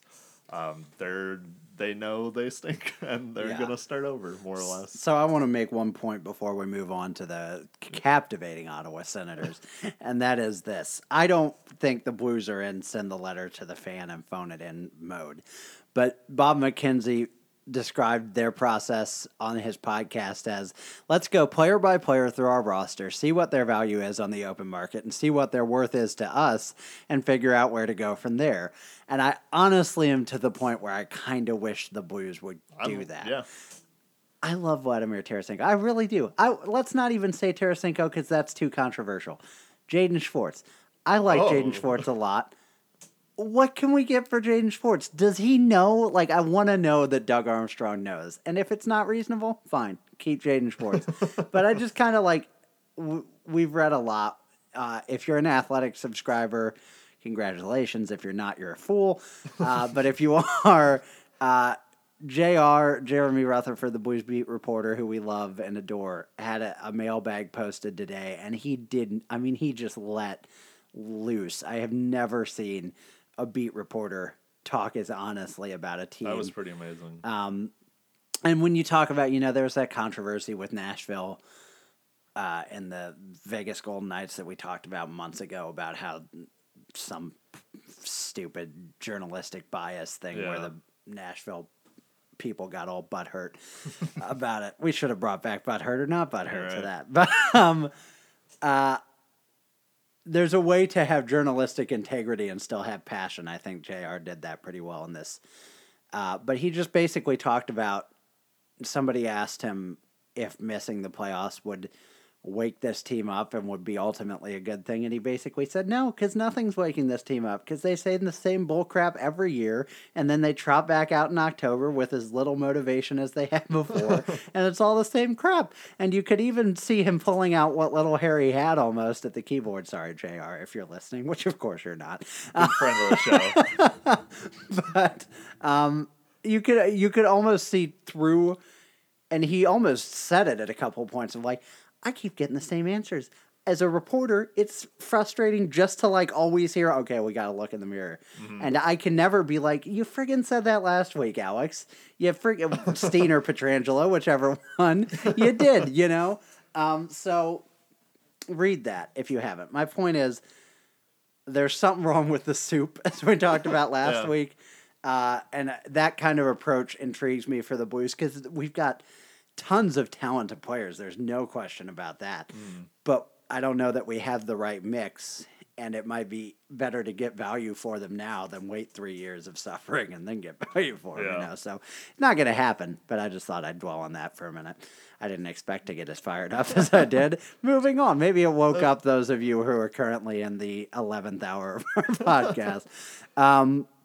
We've probably only got like a third of the league left. The Ottawa Senators and their general manager, Pierre Dorion, recently extended general manager, the best general manager in hockey. Everyone says so. No, they don't. They're in a pretty fluid situation in the sense that they're not sure what's going to happen and nobody's sure what's going to happen. It's been pretty certain for months now that Mike Hoffman would be traded, and now that's not certain at all. There's a lot of talk that maybe he stays. Now Derek Brassard's name is in the rumor mill. They're sellers one week, then they're not so sellers the next week. Who knows what's happening? Erik Karlsson, similar to the John Tavares thing, if he leaves, you're done. Just start over again. So move the team, really. I don't know, honestly, what they're going to do. I think they're going to do a lot. I think they're maybe kind of a linchpin in the whole, like, trade deadline situation. And as an aside, maybe it's just because we're almost, covering hockey now as a podcast. We are. We're paying more attention. I didn't want us to. We're the media. Look, I didn't want to imply that we had any sort of credentials, but look, we've done 30. This is technically our 30th podcast, but it's 31st if you count the Random Ass like podcast, common law which went wonderfully last week. Yeah, that's true. Common law credentials. I love it. But I don't remember a deadline recently where like as much could happen. I don't remember because like when has there ever been a deadline where both teams like the Rangers and Senators were potentially being like, okay, let's sell the whole farm, Most of the time it's a team that's already been bad for so long you just don't care. It's Arizona going, we're going to sell. And like, yeah, you said that you the don't last even 5 have years. pieces to sell, I don't care. Like that's the thing that's tantalizing about the Rangers is they've got a playoff roster that they're basically like, yeah, but it's not working. We got to sell. So like people are going to be interested in like 12 to 15 players on that team, and when they've openly said it could be anybody, you never know. So with that said, Senators are up in the air. Definitely going to trade Johnny Oduya. Always a trade deadline move. Yeah, he's got to be traded somewhere. Who has Lee Stempniak now? I was just going to ask. Is he a Hurricane? He's still a Hurricane. They're going to trade him for sure. He's gone. He's got to be. He's stayed in the same place for 2 years. Las Vegas needs to grab that Lee Stempniak, baby. Oh, it's got to happen. For those of you newer to the show, we started this podcast on the assumption that Lee Stempniak would be the captain of the Vegas Golden Knights. It just seemed right. And we're going to ride that train into the station because nobody's been named captain, so it could still be Lee. Let's go, Knights. GM McPhee, get it done. But with all that said, who knows what Ottawa's going to do, but I think they're going to be involved in a lot if there is a lot that happens. I think one of the first big moves that happens there is going to be, they're going to be one of the early moves, I should say, and that's going to sort of open the floodgates. I'm still waiting for my floodgate move. Yes, I agree. Super annoying. I just want to see Rick Nash got moved because I'm like, okay, here we go. Here we go. But leave it all to the deadline day so we can enjoy it. Yeah, that's true. A lot of stuff tends to happen. I got to ask my boss for that day off, by the way. He's going to go now. I'm going to kill him. What is it, Monday? Is it next Monday? Mm-hmm. Let's do it, baby. Anyway, go on. I'm going to say a team that I don't think is going to do jack is the Philadelphia Flyers, which is weird to say because the Philadelphia Flyers are in a playoff spot. They are in third in the Metropolitan, only 2 points behind Pittsburgh, and only 5 points behind Washington. What happened? Like, why? Okay, maybe I'm changing things. I don't know what they want, but Philadelphia is doing better than I thought. That's kind of a cramped Metro, though. They've got two teams on their heels in New Jersey and the Islanders, so they could kind of be anywhere. I don't know. They're a team that's not quite as young as maybe like a Hurricanes, but they strike me as the same sort of thing where it's like you got guys of value that you're not going to sell because you're obviously in a playoff spot, but you don't really have anything to buy with either, or nothing where you would want to sacrifice this youth that you kind of have in your mini rebuild to sort of leapfrog and hope for the cup this year. This is another team that I don't know if They do have your Laterra. Oh, yeah. I think that should be emphasized. Does he have another year left on that thing? I think so. I think he's got next year. God almighty. If you're the How did that happen? Okay, go on. No I one don't want to go knows. too far out the rails. What were you going to say? If you're Ron Hextall, try and trade your Laterra. I don't know for what. Plane tickets. Mike Hoffman. Gumbo. A shoe. I don't know. Yeah, I don't know what they want. I think they'd be fine standing pat. I don't know if anyone would hold that against them because I think they're kind of like a Florida where if they don't make the playoffs next year and look terrible, I would be like, yeah, that makes sense. I don't know what this team really is or where they're headed. They've got some, high offensive talent in Giroux and Voracek and Simmons. And then they've got some younger guys too, and oh god, Travis Konecny? Konecny, not Schenectady, New York. It doesn't even start with an S. Nolan Patrick, Shane Gostisbehere, Yeah, those guys. so they kind of have a little gap between sort of old guard, new guard, and I think it's working for them. I don't know if I'd want to do anything necessarily. I don't see a hole. I don't really watch Philadelphia that much, so. The only thing I'd say for them is if they wanted a rental, they do have two first-round picks this year with ours, assuming it doesn't end up being top 10, which is unlikely. But I guess if they traded it to somebody, the condition goes with it. So, it's dropped off. yeah. But in any case, they might be well positioned to make a move, but they obviously also wanted those two picks at some point. So I would think they probably hold pat. Which is not to be the case for the Pittsburgh Penguins. Bob McKenzie described them as in whatever it takes for winning 3 cups in a row, which honestly kind of surprised me. I don't know. I'm just so desperate for one cup that I wouldn't think about you got to sell the farm for a third don't you one. hate that line? Whatever it takes for that third in a row. I know, Penguins. I get you. McKenzie dwelled for a while on how big an accomplishment that would be in the cap era, and he's certainly right. And I kind of have gotten over hating the Penguins. I'm tired of them. Don't get me wrong, but I admire what they've done. I admire Sidney Crosby. But with all of that said, they don't have a lot of room to do much, so that their whatever it takes looks different than other people's whatever it takes might look, and they have to kind of make dollar for dollar deals if they're going to make trades. So, who knows what they're actually going to be able to do. I've even heard them wink to Vladimir Sobotka once or twice. If they want him, I'll take sure. Evgeny Malkin. I'll give Ian Cole back. I don't know. Yeah, Evgeny Malkin, sure. So, I mean, they'd love to add a second or third line quality center, probably a third line. And they've looked at John Gabriel Pajot in Ottawa and Mark Letestu in Edmonton. Neither of those gained a lot of traction. I'm certain the Penguins will do something before the deadline. I just don't know what it is. Do you? No. Maybe Matt Cullen. Maybe just get Matt Cullen back. Yeah. Although I think they really need a third line center, if anything, and he's not really your third line center. He's your dad on the fourth line. Apparently they call him Dad. Yeah. Which has got to be nice. I don't know. That Or sounds kind of deeply mean. insulting. Yeah, that's what I would take it as. Speaking of deeply insulting, the San Jose Sharks. We're crushing the transitions tonight, folks. They've insulted me and with their existence.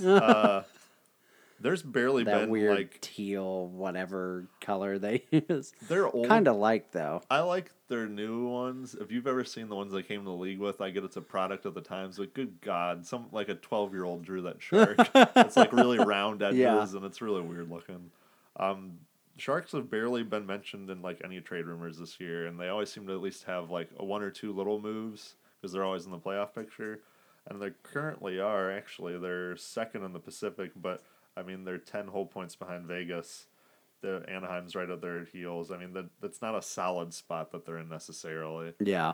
I don't know if they move anything. I don't think they do. I believe Bob McKenzie said that it's Doug Wilson there, the GM.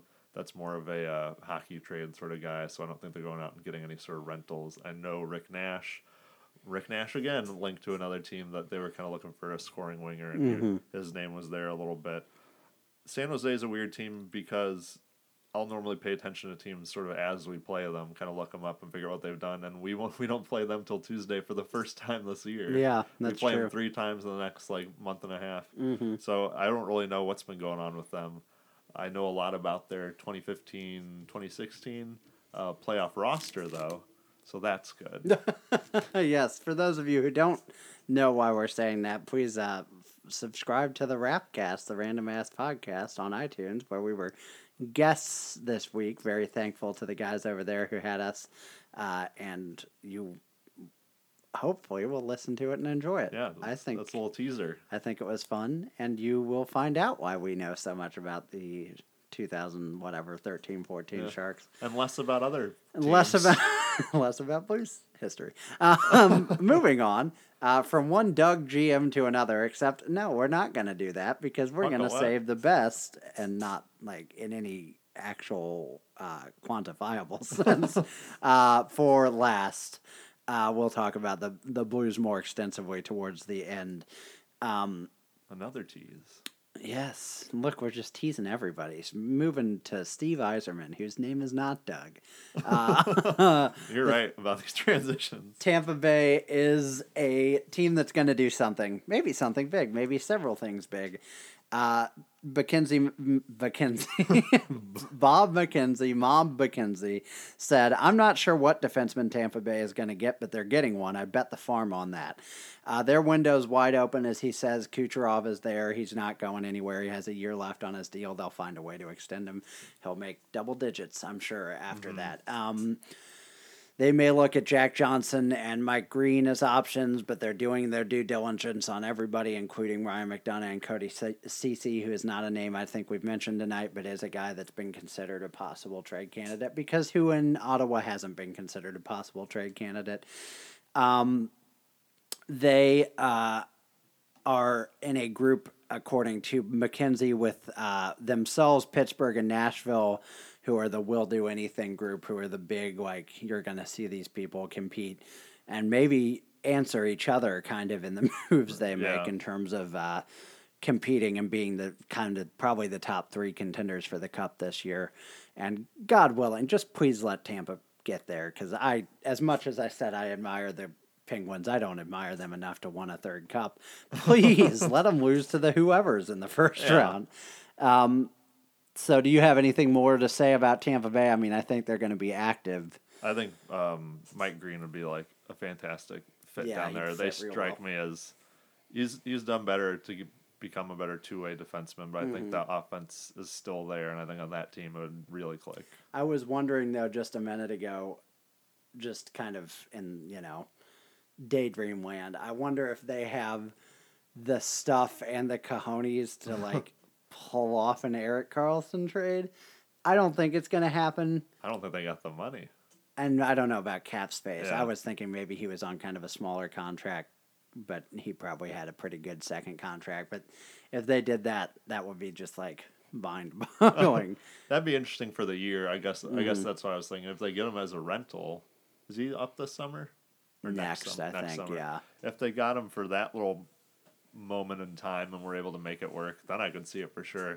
I guess I was thinking more keep him long term. I don't know how you do that with him and Hedman and Kucherov and Stamkos. Oh, keeping him long term, they wouldn't. But if they wanted to load up, that'd be fun. Can you imagine Hedman and Karlsson as either a line or your 2 quarterbacks? I'm not a big fan. That'd be hot. Yeah. I'm not a big fan overall of the NBA, but I gotta say some of the just super team movement thing is kind of fun from an outsider's perspective. For sure. For only tuning in once a year, or 10 times a year, you only have to watch 2 games to see all the stars. Bunch of Monstars.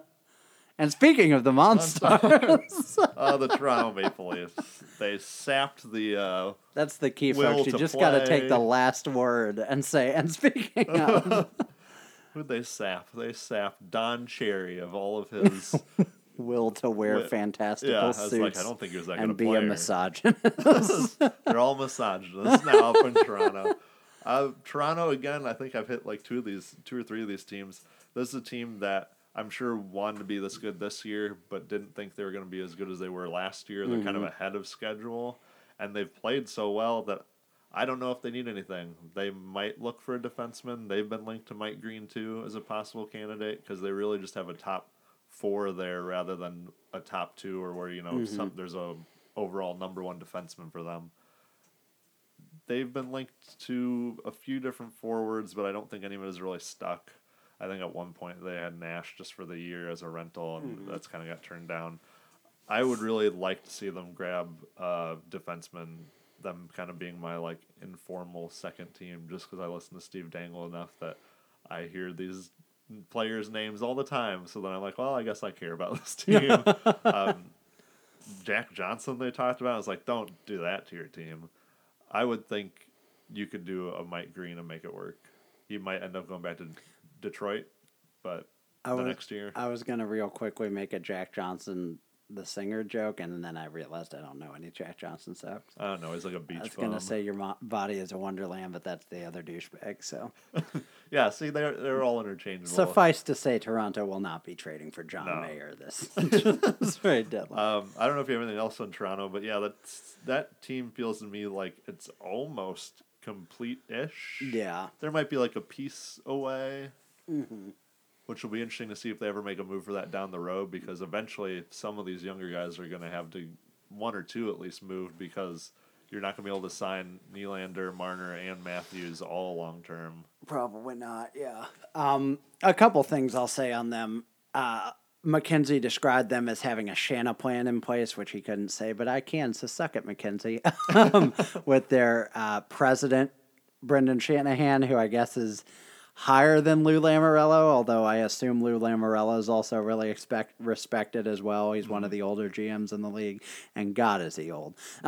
But, yeah, I think everything you said is right. The one thing I mentioned, and we'll talk about the details more, but they did obviously just trade us Soshnikov, which the reason they did that was primarily to clear a contract spot on their roster, because they had 50 contracts, so that they could theoretically acquire a rental for just picks, and so that they could clear that spot so that they could add somebody, basically.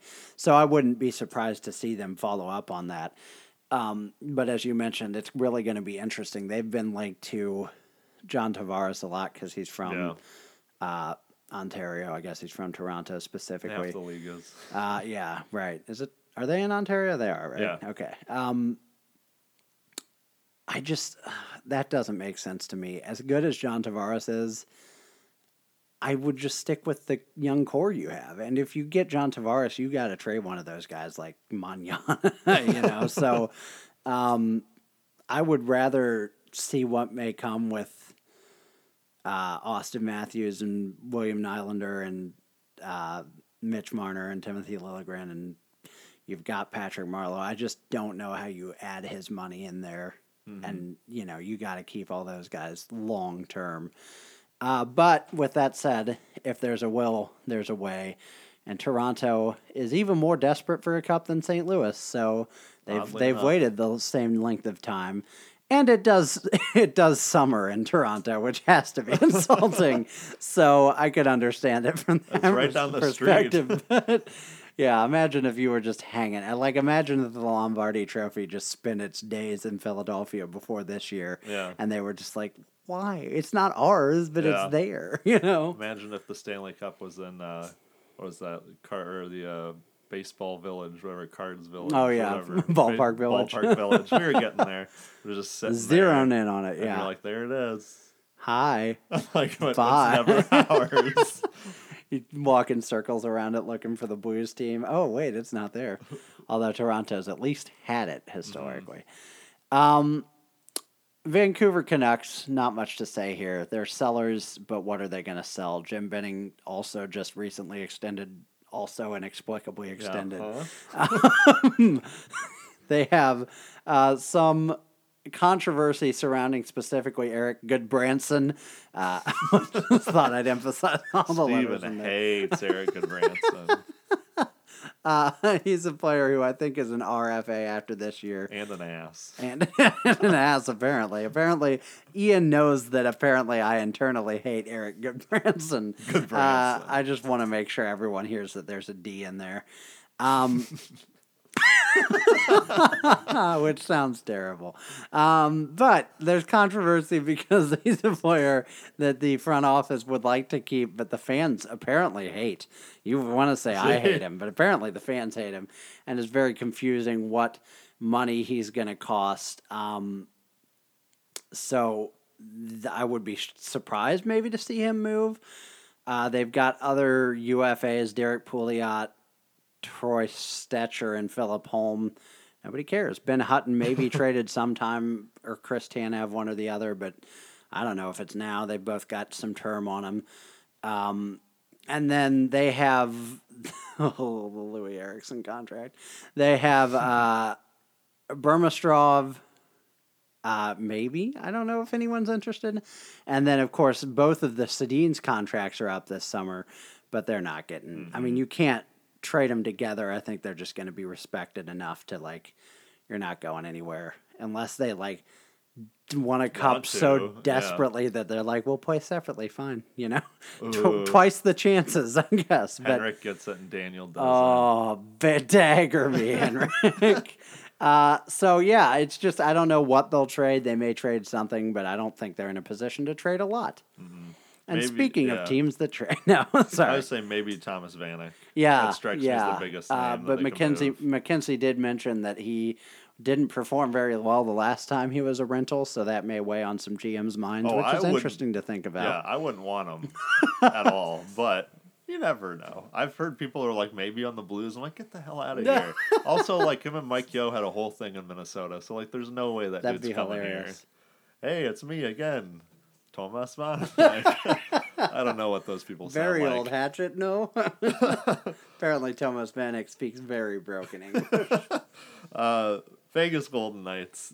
This was a team that Wonder Kids. Yeah, you could put your money down at the beginning of the season because they pretty much told you flat out, we're selling in February. No questions asked. And I don't think they'll be selling anything, which is so weird. And soon they'll probably be signing people. Yeah. People that they were going to sell. Perron, James Neal. I think those are two names. The real deal. Those are two names that were going to be on the trade block that are probably going to stick there. I don't think they do much of anything either other than maybe bolstering a blue line because their defense is most certainly a defense by committee. And if you're going to do that, make the committee bigger. Like, just get another one. I agree, yeah. That's get Lee Stepniak. Make him play defense. Get Lee Stepniak. That's the core issue here. Get Lee Stepniak now. It might be a little too late, but we've got 1 week left. I think we can get on Twitter and make a movement. Look, Jonathan Mercer is not a captain material. I'm just saying it flat out. I know the guy, real asshole. Steve doesn't like these guys out west. Lee Stepniak's your man. All right, he's an American hero. And he's got to be somebody's hero because he's not Toronto's hero. I'll tell you that much. Hashtag Stepniak to LV. Yes, let's do it. That's where he needs to be, I want to see it. I want to see it all over Twitter. Let's do it. Or I guess to VGK because LV, they're not Las Vegas. Whatever. I'm going to take us on a tangent because it's a bonus episode. And you're all in. If you're this far, you want another tangent because why not, right? James Neal. You've told me this story 1,000 times. It's the funniest thing that's ever happened in hockey. This is the best. What he was doing, like a Twitter takeover of the Penguins account or something like that, it was sort of like a Reddit Ask Me Anything. Okay. Like, just ask me a question, and I'll reply back on Twitter. Okay, and fans basically sabotaged. Yeah, it was basically. Right? I believe. Informally, it was Flyers fans sabotaged us and just asked him sort of leading questions like, because he's known as a little bit of a dirty player. I think he's cleaned up a little bit. He's also kind of a diver. There were different questions like, James Neal, if you opened up a bar, how cheap would your shots be? I think my favorite one is, James Neal, math question for you. If you see 3 opposing players in the corner, you only have 2 elbows. Who do you decide to knee? There's one I can't remember ever. It's something about diving too. But Oh yeah, there's a if you open your cupboard and the peanut butter is within reach, do you still leave your feet out of habit? that's wonderful. So look that I up if love you you, can find it, James. because that's beautiful. And just for the record, there was a point this season where we would have been gangbusters to get James Neal I don't on know this if I ever team. told So. you this. It was probably like this week, but I had like a very vivid dream. This is one of the 10 parts of it. But that we got we got James Neal, but I don't know what he got him for. But I remember thinking that was an awful lot we had to give up, and I want to say it was like 4 pieces or some crap. But I remember thinking like, I guess we win the cup now though, which isn't true either. But it was really weird. And now I kind of want him. And so you wake up from a dream, you're like, oh. Yeah, that's true. Who knows? Who knows? Who knows? Yeah, he's not going anywhere. And speaking of teams that aren't going anywhere, There you go. That one's for real. the Washington Capitals, the perennial sweethearts of the second round, the Cinderellas of the not making it to the conference finals, are once again going to do that. They may win the President's Trophy. What else is new? But they're in a weird, like, I don't even want to say transition, but they are, but they're not, but they are. And it's I think weird. It's coming up. They have no cap space. They're dollar in, dollar out if they're going to make any trades, just like the Wild, like the Penguins. They're probably not going to pursue a rental. They just did that last year, and it didn't work with Shattenkirk. They're very concerned with the here and now because Ovi's not getting any younger, and neither is Nicholas Backstrom or Braden Holtby for that matter. But they don't want to sacrifice a first-round pick. So if they can do something without that, they may do it. Yeah. They may do a hockey trade, but those aren't really easy to pull off. I would say, gun to my head, Capitals do nothing or a very minor move at the deadline. I think Bob McKenzie mentioned that maybe Mike Green goes back to DC just for the little bit of time. With the prorated contract, they might be able to squeeze him in. That'd be cool. A fun little thing because I think he's not that he wasn't necessarily mature, but he's aged as we all do over time. And Get him back Brooks-like too. Oh, no, we were talking about age. This is a fine wine age. Brooks is like rocks now. Yeah, I'm with you. I don't see them doing very much. A team I do actually see doing at least one larger move, and I don't think McKenzie thought they would, is the Winnipeg Jets. You know who their GM still is, though, right? Oh, yeah. I can't remember his first name. Wasn't it Cheveldayoff? Which always sounds like the name should have ended 4 syllables ago. Yes. Cheveldayoff. You mean Shovel Knight? Like your GM Shovel Knight. The Winnipeg Jets are a team that, much like 5 or 6 other teams I've talked about, I don't know if they saw themselves as leading the Central this year by any means. I know I didn't think they were going to, but I knew they were getting better with the sort of young talent they have. I don't know if they really have pieces to move with, but I do think they'd want scoring help. If I'm Shovel Knight, I want to get in before Nashville does. I'm competing with Nashville. It's me and Nashville. I don't care about the Stars. I don't care about the Blues. I can beat all those teams with the Winnipeg Jets, but I don't know about Nashville. And the way the playoffs are set up currently, you're probably meeting them in the second round at the latest. So I'm trying to get Rick Nash before Nashville gets Rick Nash. I'm trying to get Mike Hoffman before the Blues get Mike Hoffman. I don't know necessarily what they need as far as like a right wing, a left wing, a center, but I think they need a little bit of scoring help. I think their blue line's pretty set. Jacob Trouba is coming back pretty soon. They've got a good, solid core there, but I think they could use someone on a second, maybe even third line basis to help them out. Like I said, I don't know if they have the assets for it. It might have to be contract back and forth. I think they have cap space at least, but I'm guessing they make a move. Like I said, I thought maybe a Vander Kane. There's no way it's a Vander Kane. But maybe a Michael Grabner, that screams kind of like Jets. Jets are already pretty fast. I could most certainly see a Grabner, or even a maybe weird lower pick, again, off the Rangers, a Zuccarello. Not necessarily a lower, but a guy I wouldn't think they're going to move as readily. Those are just a few names that have gone on in my head and around, because I don't think they don't necessarily need a center. They don't need a Brassard or something like that. Cheveldayoff has spent a lot of years not making any moves, and much to the fans' chagrin. Mm-hmm. I don't know how you do nothing this year, especially if the Predators go out there and do something big. And you know they're gonna. Yeah, what you assume they are. I don't know how you package that to your fans. And look, you can say our window's just opening, and arguably it is. You know, Patrick Laine is young, Mark Scheifele. I mean, everybody they have is young for the most part and talented, but you can only go with that narrative so long before your fans want to kill you. Yeah. You know, I because think, they're yeah, a really good team right now. They already know They're what one of the holes they best have. teams at home. It's going to be damn near impossible to come in there and beat them at home in the playoffs. You know, that's going to take some serious doing. So they need to, first, for one thing, they need to do their best to finish off the season and even catch the Predators if that's possible and get home ice advantage throughout. But even if that's not, you know, they have to stay in second place. They have to compete. And there's just no, like, there's that category of three, Tampa Bay, Pittsburgh, and Nashville, who are the top probably flight contenders. Yeah. But the Jets are right next Yeah, I'd to say them. they're a 1B They, for sure. them, and maybe like Boston. I would say the Jets are above any other team in the 1B category, and then there's like a 2 category, you know. But Really breaking them up. so how do you say nothing? You know, how do you do nothing for that? So we've made it through the slog. We've made 30 whole teams, but there's a 31st team in the NHL Why these bother? years. Did you know? And that team, of course, if you have made it to this podcast, you're probably familiar with the St. Louis Blues. Although, can you be familiar with a team that, like a chameleon, changes its identity and appearance every single year? And from game to game, really.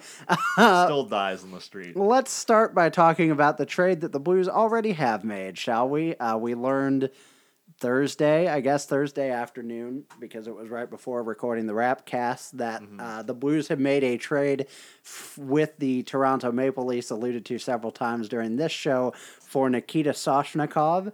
Soshnikov is a 24-year-old right-wing player, but a left-handed shot, because of course. That's how the Russians work. Who had been signed as a KHL free agent, so he was undrafted. He was brought over from the KHL. He struggled with injuries in his career, but he's shown a lot of promise. From time to time, he has a heavy shot. He's got good speed. He's got a lot of the, you know, kind of unteachables, I guess, if you will. The physical things are going well, are right for him. And he's a player that, honestly, in a phenomenally, incredibly, unbelievably deep forward group for the Toronto Maple Leafs, just didn't have a shot. It's not like he was a charity case for the Blues. Other teams were pursuing him, according to his agent. They felt most comfortable with the Blues. The agent, whose name is something like Millwell or something, I've got it here. I'll find it eventually. Milstein. Is We know he is. also the agent of Ivan Barbashev and Klim Kostin. He's an agent for a lot of Russian players. So familiar probably with the organization, with Armstrong, with Yo. He mentioned meeting Yo several occasions. So probably felt like a good fit. Blues give up a 4th-round pick, not even from 2018, from next season to get him. He looks to be, I mean, he's expected to get immediate NHL playing opportunities as soon as he clears his visa Now, do papers. we know that? I think we do. I think he's going to get a shot, yeah. I mean, that's what I want for sure. He can't, well, we know for one thing that he can't go to the AHL, where he has a clause in his contract where he can gets just to go be to- released and go to the KHL. Yeah. So one assumes he's not going to be a healthy scratch all the time, whether he gets... You know, whether Armstrong has the stones to say, give this guy a solid 20-game run as long as he's healthy, who knows, and probably not. But Well, that's what I mean. So you wonder, I don't know if you mentioned this already, but yeah, you wonder how he was in the AHL for Toronto, and that's because they had him on IR, and they pretty much said, oh, he's still injured. he played 5 full games, had a point a game, looked incredible, and then after it, they said, nope, he's got to go back on the IR. Yeah, no, we looked at it after 5 games. Still looks injured to us. That's a Lou Lamoriello special. Yeah, exactly. What are your initial thoughts on the trade? I like this player a lot, but I'll let you talk about it more. Wax poetically about Nikita Sashnikov. Wax. Nothing about the word wax sounds poetic, by the way. That's in my ear. I like Nikita Sashnikov. I've said this a couple of times listening to the Steve Dangle podcast. It's a Toronto Maple Leafs podcast, so I've heard a lot about the guy. They really liked him up there. He's a guy who plays with a lot of heart, really kind of scrappy player. I believe pest is a term that's been thrown around a little bit with him. Pest is a term that gets thrown around a lot these days. And I like hearing that because that's something I know I've said I think this team needs more of. It needs someone that's getting under the other team's skin because we don't do it on the scoreboard, so we might as well do it mentally and physically on the ice. I think he's got more offensive upside than what his stats show. I think we mentioned that too. I would like to see him in a third line role here. I think he has the capability to do it. Fourth line at the very lowest, obviously, because otherwise he's on the bench. Or the fifth line. Yeah, on the fifth line, practice line. I'd like to maybe see him get a couple of shots on the second power play unit at least. Yeah. He seems to have some offensive potential. It'd be nice to say. Yeah. If he's like even a 15 to 20 goal player consistently, this is a steal, so. Yeah, I'd say if he gets, even just 15 goals, like next season, I'd say that's pretty good. Yeah, absolutely. He's more, if you had to compare him to anything, I guess it'd be kind of like a better Yaskin, but he's also not really much of a power forward, which is what Yaskin is. So, I don't know, a younger Scotty Upshaw? Or Sobotka type, yeah. Sort of like that. I think he's got a little more energy than some of the guys currently on our team, which is something we need. And I've seen a lot of he doesn't quit on a play, and I was like, hey, that's something we also need. Maybe this guy will have an A on his jersey next year because he's leading by example. I have a nice little scouting report on him from the Athletic, Scott Wheeler. He has a really heavy shot, one of the most powerful shots in the organization when he was with the Leafs.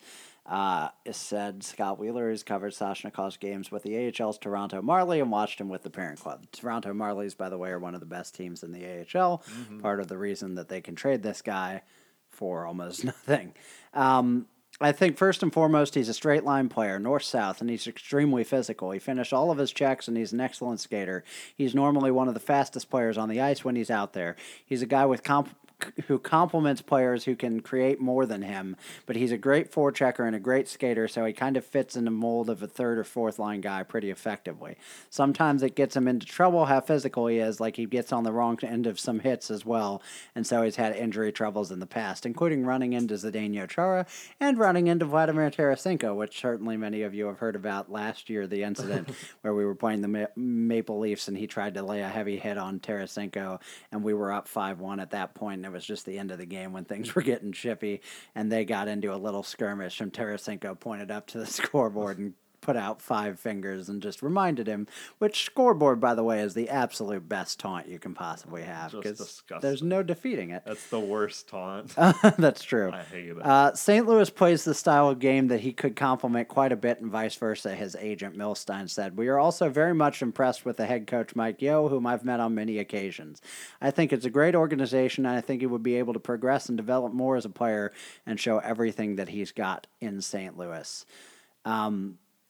Wheeler again said he can definitely score, but he's kind of one of those guys who just throws everything on net and crashes the net to try and finish off plays. That's what I want. Great. I like how he says that almost as a negative. No, please. That's all we need. And Milstein even mentioned they have like a Russian camp for his agents that are all Russian players apparently, and he plays on a line with Barbashev. And he says, the skill level is through the roof. Hopefully he'll have an opportunity to show his skill in addition to what you've seen in the highlights. Obviously, that's his agent, so take it with a grain of salt, if not a whole bushel of salt. But then the last thing I'd say is from Mike Yeo. I've heard a lot of really good things. I think it's going to end up being a good move for our organization in terms of his work ethic, his skating ability, and his ability to play on both sides of the puck. I think, and hearing from some people in Toronto, they actually really like him. Coaches liked him. He's one of those guys that had a lot that they had a lot of time for. I spoke to him yesterday, and he's real excited about joining us. Again, everything that I'm hearing about him and the type of player he is, I believe he'll be a good fit with our group.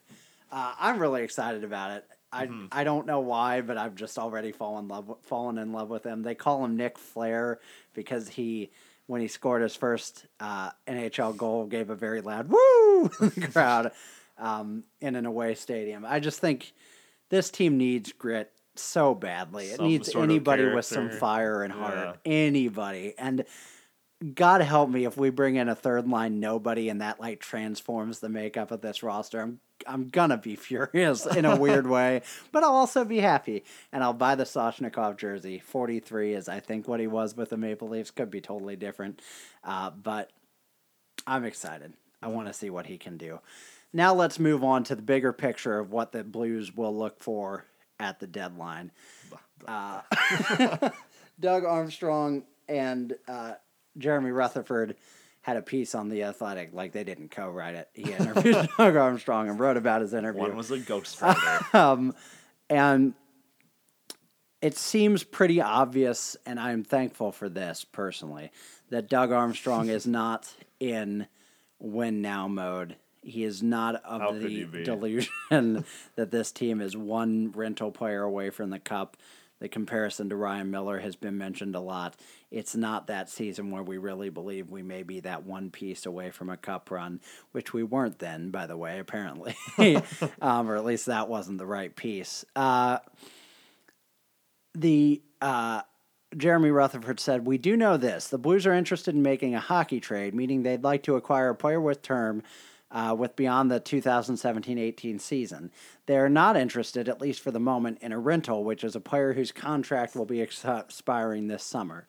Armstrong said, "We'll see what the rental prices are, I guess. If you're looking for a utility forward, those rental prices are different. It's not that I don't respect them as players, it's the asking price. If we have 5 blue-chip prospects and an imposing GM wants a blue-chip prospect, we'll decide whether we want to pay that or not. I'm inclined not to pay that." Agreed. I agree, too. So, with all that said,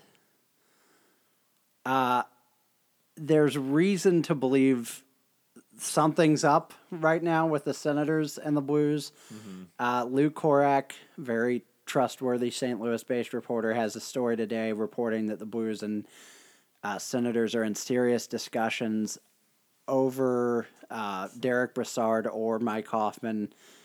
Not a package deal, according to him. You never know, I guess.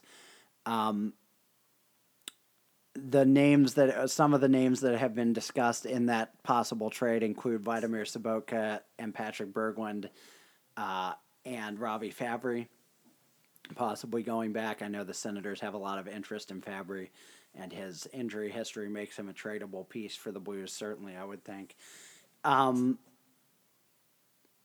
There's also news today that Tage Thompson was asked to play center in San Antonio, which could be nothing, but given the timing of it and given that 2 of our potential third-line centers are being openly discussed as potential trade pieces, seems like could be significant. So I don't know. Mike Hoffman is a player I can't decide on whether I want him or not. I really don't know. I think he'd be a good addition. I think Armstrong's interested in him, and he has generous term at not too bad a price. Lots of speed, scoring threat. I mean, he's got a lot of stuff that would be good. We've talked so much about this team needs leadership and personality more than it needs players, mm-hmm. So I don't know anything about him from that aspect. I've been talking a while. Why don't you say some things? Yeah, I'm not big on Mike Hoffman, really. It's, like you said, it's scoring. He's fast. I mean, mm-hmm. These are things you want, but it's not really a heart player. I know it's kind of weird to say that you want to trade for, but he's also not the best at defense. It's pretty much non-existent. You'd make the power play a little bit better, but I don't know if one player makes our disaster of a power play click at all. I don't know if I want Derek Brassard. He's a little bit older. He's 30. I mean, you certainly, if you get him, Paul Stastny's gone, I would think. You'd have to be. I mean, Derek Brassard's at $5 million, over $5 million a year. Or if you're getting Paul Stastny back, you're saying, hey, you're taking 5 or less, for a certain mm-hmm. number of years. I don't know. Which, God willing, they're saying anyway. Yeah, I just don't see the move out there for us, especially for what supposedly is going back. I mean, there have been rumors of Ottawa and Patrick Berglund for a while now. Mm-hmm. I think for a couple of years, I don't know if their GM's in love with them or somebody, a scout in the organization. Like we were talking about before we started recording, it's a matter of what Ottawa thinks of their franchise currently. If they're rebuilding, they don't want Vladimir Sobotka. They don't want Patrick Berglund. They want a younger guy. They want one of our prospects. They want picks. That's what they want. They don't care for our older, quote unquote, trash players. We'll put it real nicely. But they might not be in that mode. Maybe they're trying to sort of move laterally, and maybe they want veteran leadership. God knows I don't think it's one of those two, but they don't know that, so whatever. It's just, if I'm playing both sides of it, if I'm playing both GMs, no trades getting made because one of me is not doing the other one. Good. Like we've always said, and say it till Doug Armstrong's not the GM here anymore, he seems to pull a weird rabbit out of the hat every so often. I didn't think Halak was coming here. I didn't think Braden Shen was ever going to be a Blue ever, nor did I really think of him leaving the Flyers. So I don't know. Maybe there's something like that out there. And neither of these things were heavily rumored at the time either. So it could happen. I don't think it will. We have a couple more things to say. We're wrapping up. But let's say this, not Ottawa specifically, but percentage chance, would you say the Blues make some significant trade of a level higher than the Soshnikov deal before the 26th trade deadline? I'm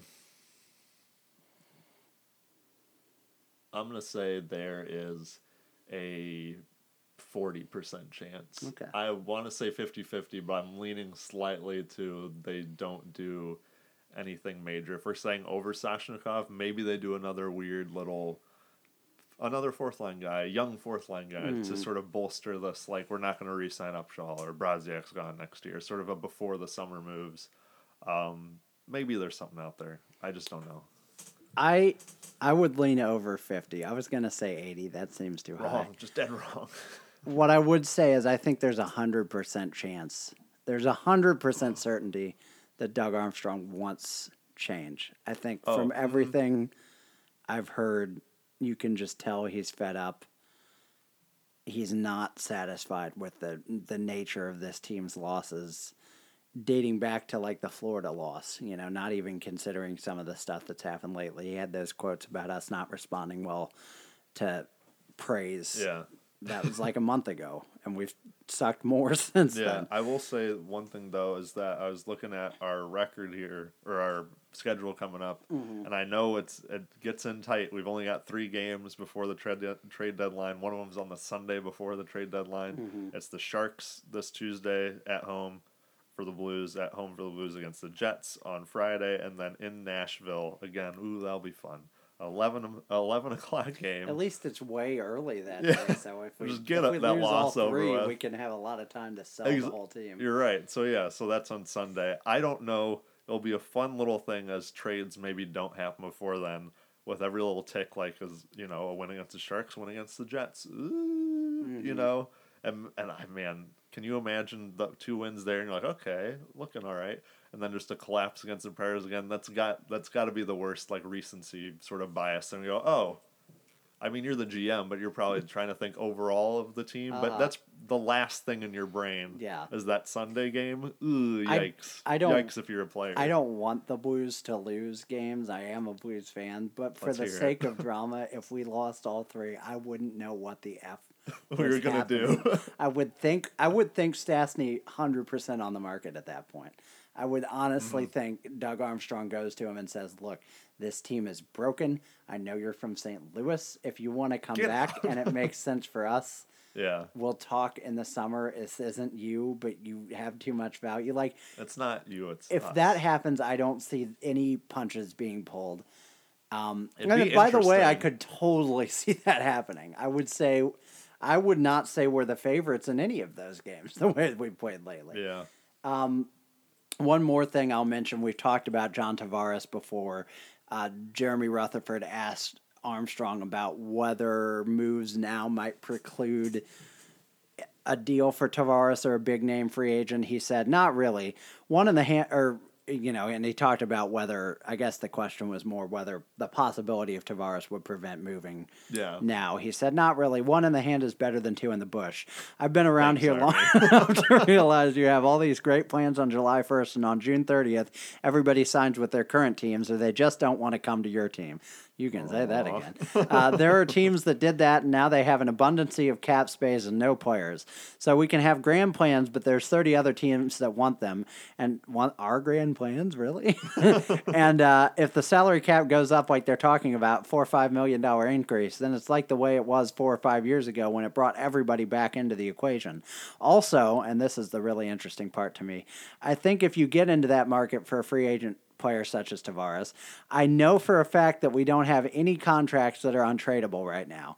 Some are more desirable than others, but there's nothing out there that's a real albatross, so we could always trade players, waive players, or do all sorts of things.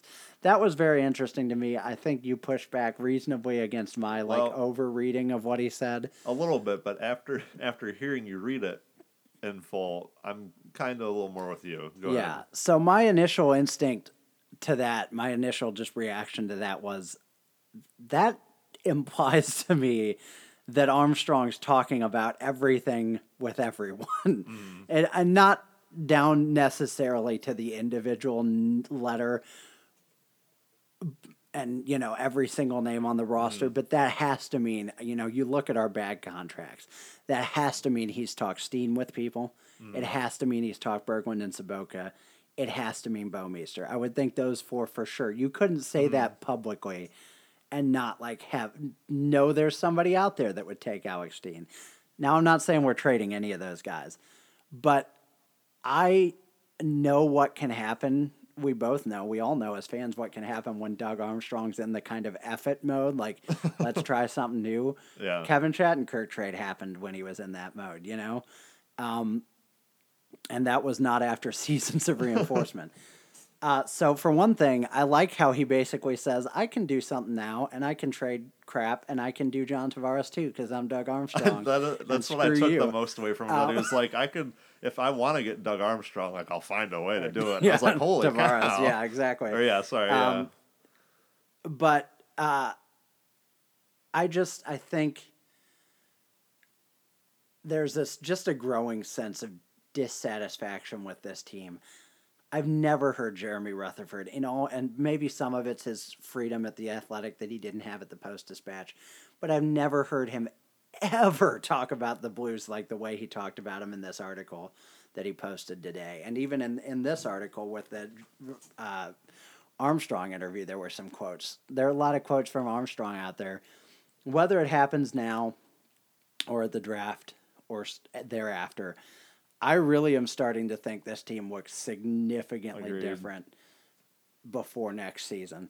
And if it doesn't, I'm going to be disappointed because this is not too much going now. well. I think, like you mentioned last podcast, getting a Tavares, even if you keep some of these other big names around with us, he's automatically number one in the pecking order, and people are just kind of set behind him. Like, this is John Tavares' team now. Yeah. Doug Armstrong moved people you didn't think he was going to move to get this guy. This is that team now, and if you're not on board, you're out of here. You know what I mean? You've completely changed. Yeah, I agree 100%. The last quote from Armstrong, I would say we're in the part now where we're still preparing to get back into championship caliber, talking about what phase of building the team was in. Phase 9. I think what we found is if you make the playoffs, you can win the championship. I don't know how we've found that. Yeah. I just think we want to be competitive, and if the right deal is there, we'll certainly do it. But if it's not, we're not dead set on having to do something. So we know nothing for certain. Mm-hmm. I am more of a I know nothing mindset with the Blues than I maybe ever have been at the deadline, from we could do zero things more than Soshnikov, or there could be a deal that involves Pietrangelo and Steen, to that level of just screw it, you know, and I'm not saying that's going to happen. Those types of things would obviously need to likely happen in summer anyway, but the next 9 days and the 3 games we play in that period are going to be very interesting for the Blues. And I expect a lot of chaos and madness much like this podcast has been a lot of chaos and madness, but that's a bonus episode. It's what you signed up for if you downloaded it. Do you have anything else to say about the Blues or any of the 31 other teams? 30 other teams. Plus Seattle, if Plus you have Seattle. anything to say. Did we ever, I mean, oh God, I don't want to go too far down this. I don't know, did we ever mention that Seattle put in their like bid to be a team? No, we like did that's not. more than official now. No, yes, it's actually happening, folks. So 2020, I think. Yeah, 2020 is the earliest they can be a team. I guarantee you that they will be because Vegas is the best thing to happen to the NHL in Ever. forever because they can literally point at that team and go, "Look, you don't have to wait. You can just be good next year. You can have a great team next year." Yeah. And then they'll pony up the money like no problem. The expansion draft will be identical. Yeah. I assume they'll do the exact same thing. I don't know what you have to do to pry naming rights away from another league. Uh-huh. And I don't know if people would embrace it at all because I don't live in Seattle. You want the Seattle Oh, Supersonics? I would love the Seattle Supersonics on the ice. And then if They have to go an S, right? Because everybody Yeah. else in town is an S, so it has to be an S. Well, you can't do another C thing. Like you can't do Seattle Sea, like the Dogs Seahawks. or Sea I do like the Sea Dogs though. I've heard rumors supposedly of like the Seattle Seals as like a kind of thing back to the California Golden Seals. I say they do the Seattle Golden Seals, and everything just starts becoming golden. Yeah, the Golden Nordiques. We gotta emulate the Golden Knights in any way the possible. Seattle Silver Seals. Oh, there we go. It sounds great and awful at the same time. No, as far as trade deadline, I just enjoyed a lot, and I think we're gonna see more movement this time than ever before. At this point, normally in most trade deadline seasons, the big moves have already been made today, a week ahead of time or more. They're already done, and there's a few ones here and there, but the big ones haven't happened yet. But they're gonna. Yeah. And I hate waiting, but it makes the trade deadline Except so if good. nothing happens until that day. Yeah. Oh, it makes it so good. We both firmly been a believe while. trade deadline day should be a national holiday. Hashtag deadline holiday. Hashtag Samniac and VGK. But it's going to be a lot of fun. I can't wait.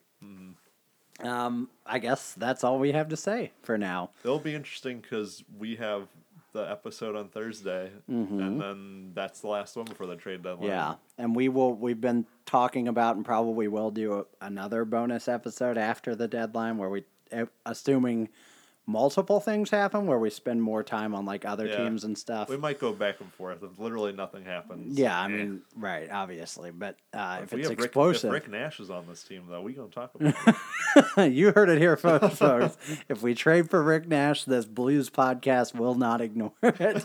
And with that, I don't think we have anything else to say. You're probably amazed that we've talked this long, so I am. guess that will be all for us. So thanks for listening to this bonus episode. Have a wonderful evening and a merry trade deadline to you all. Hasta la vista.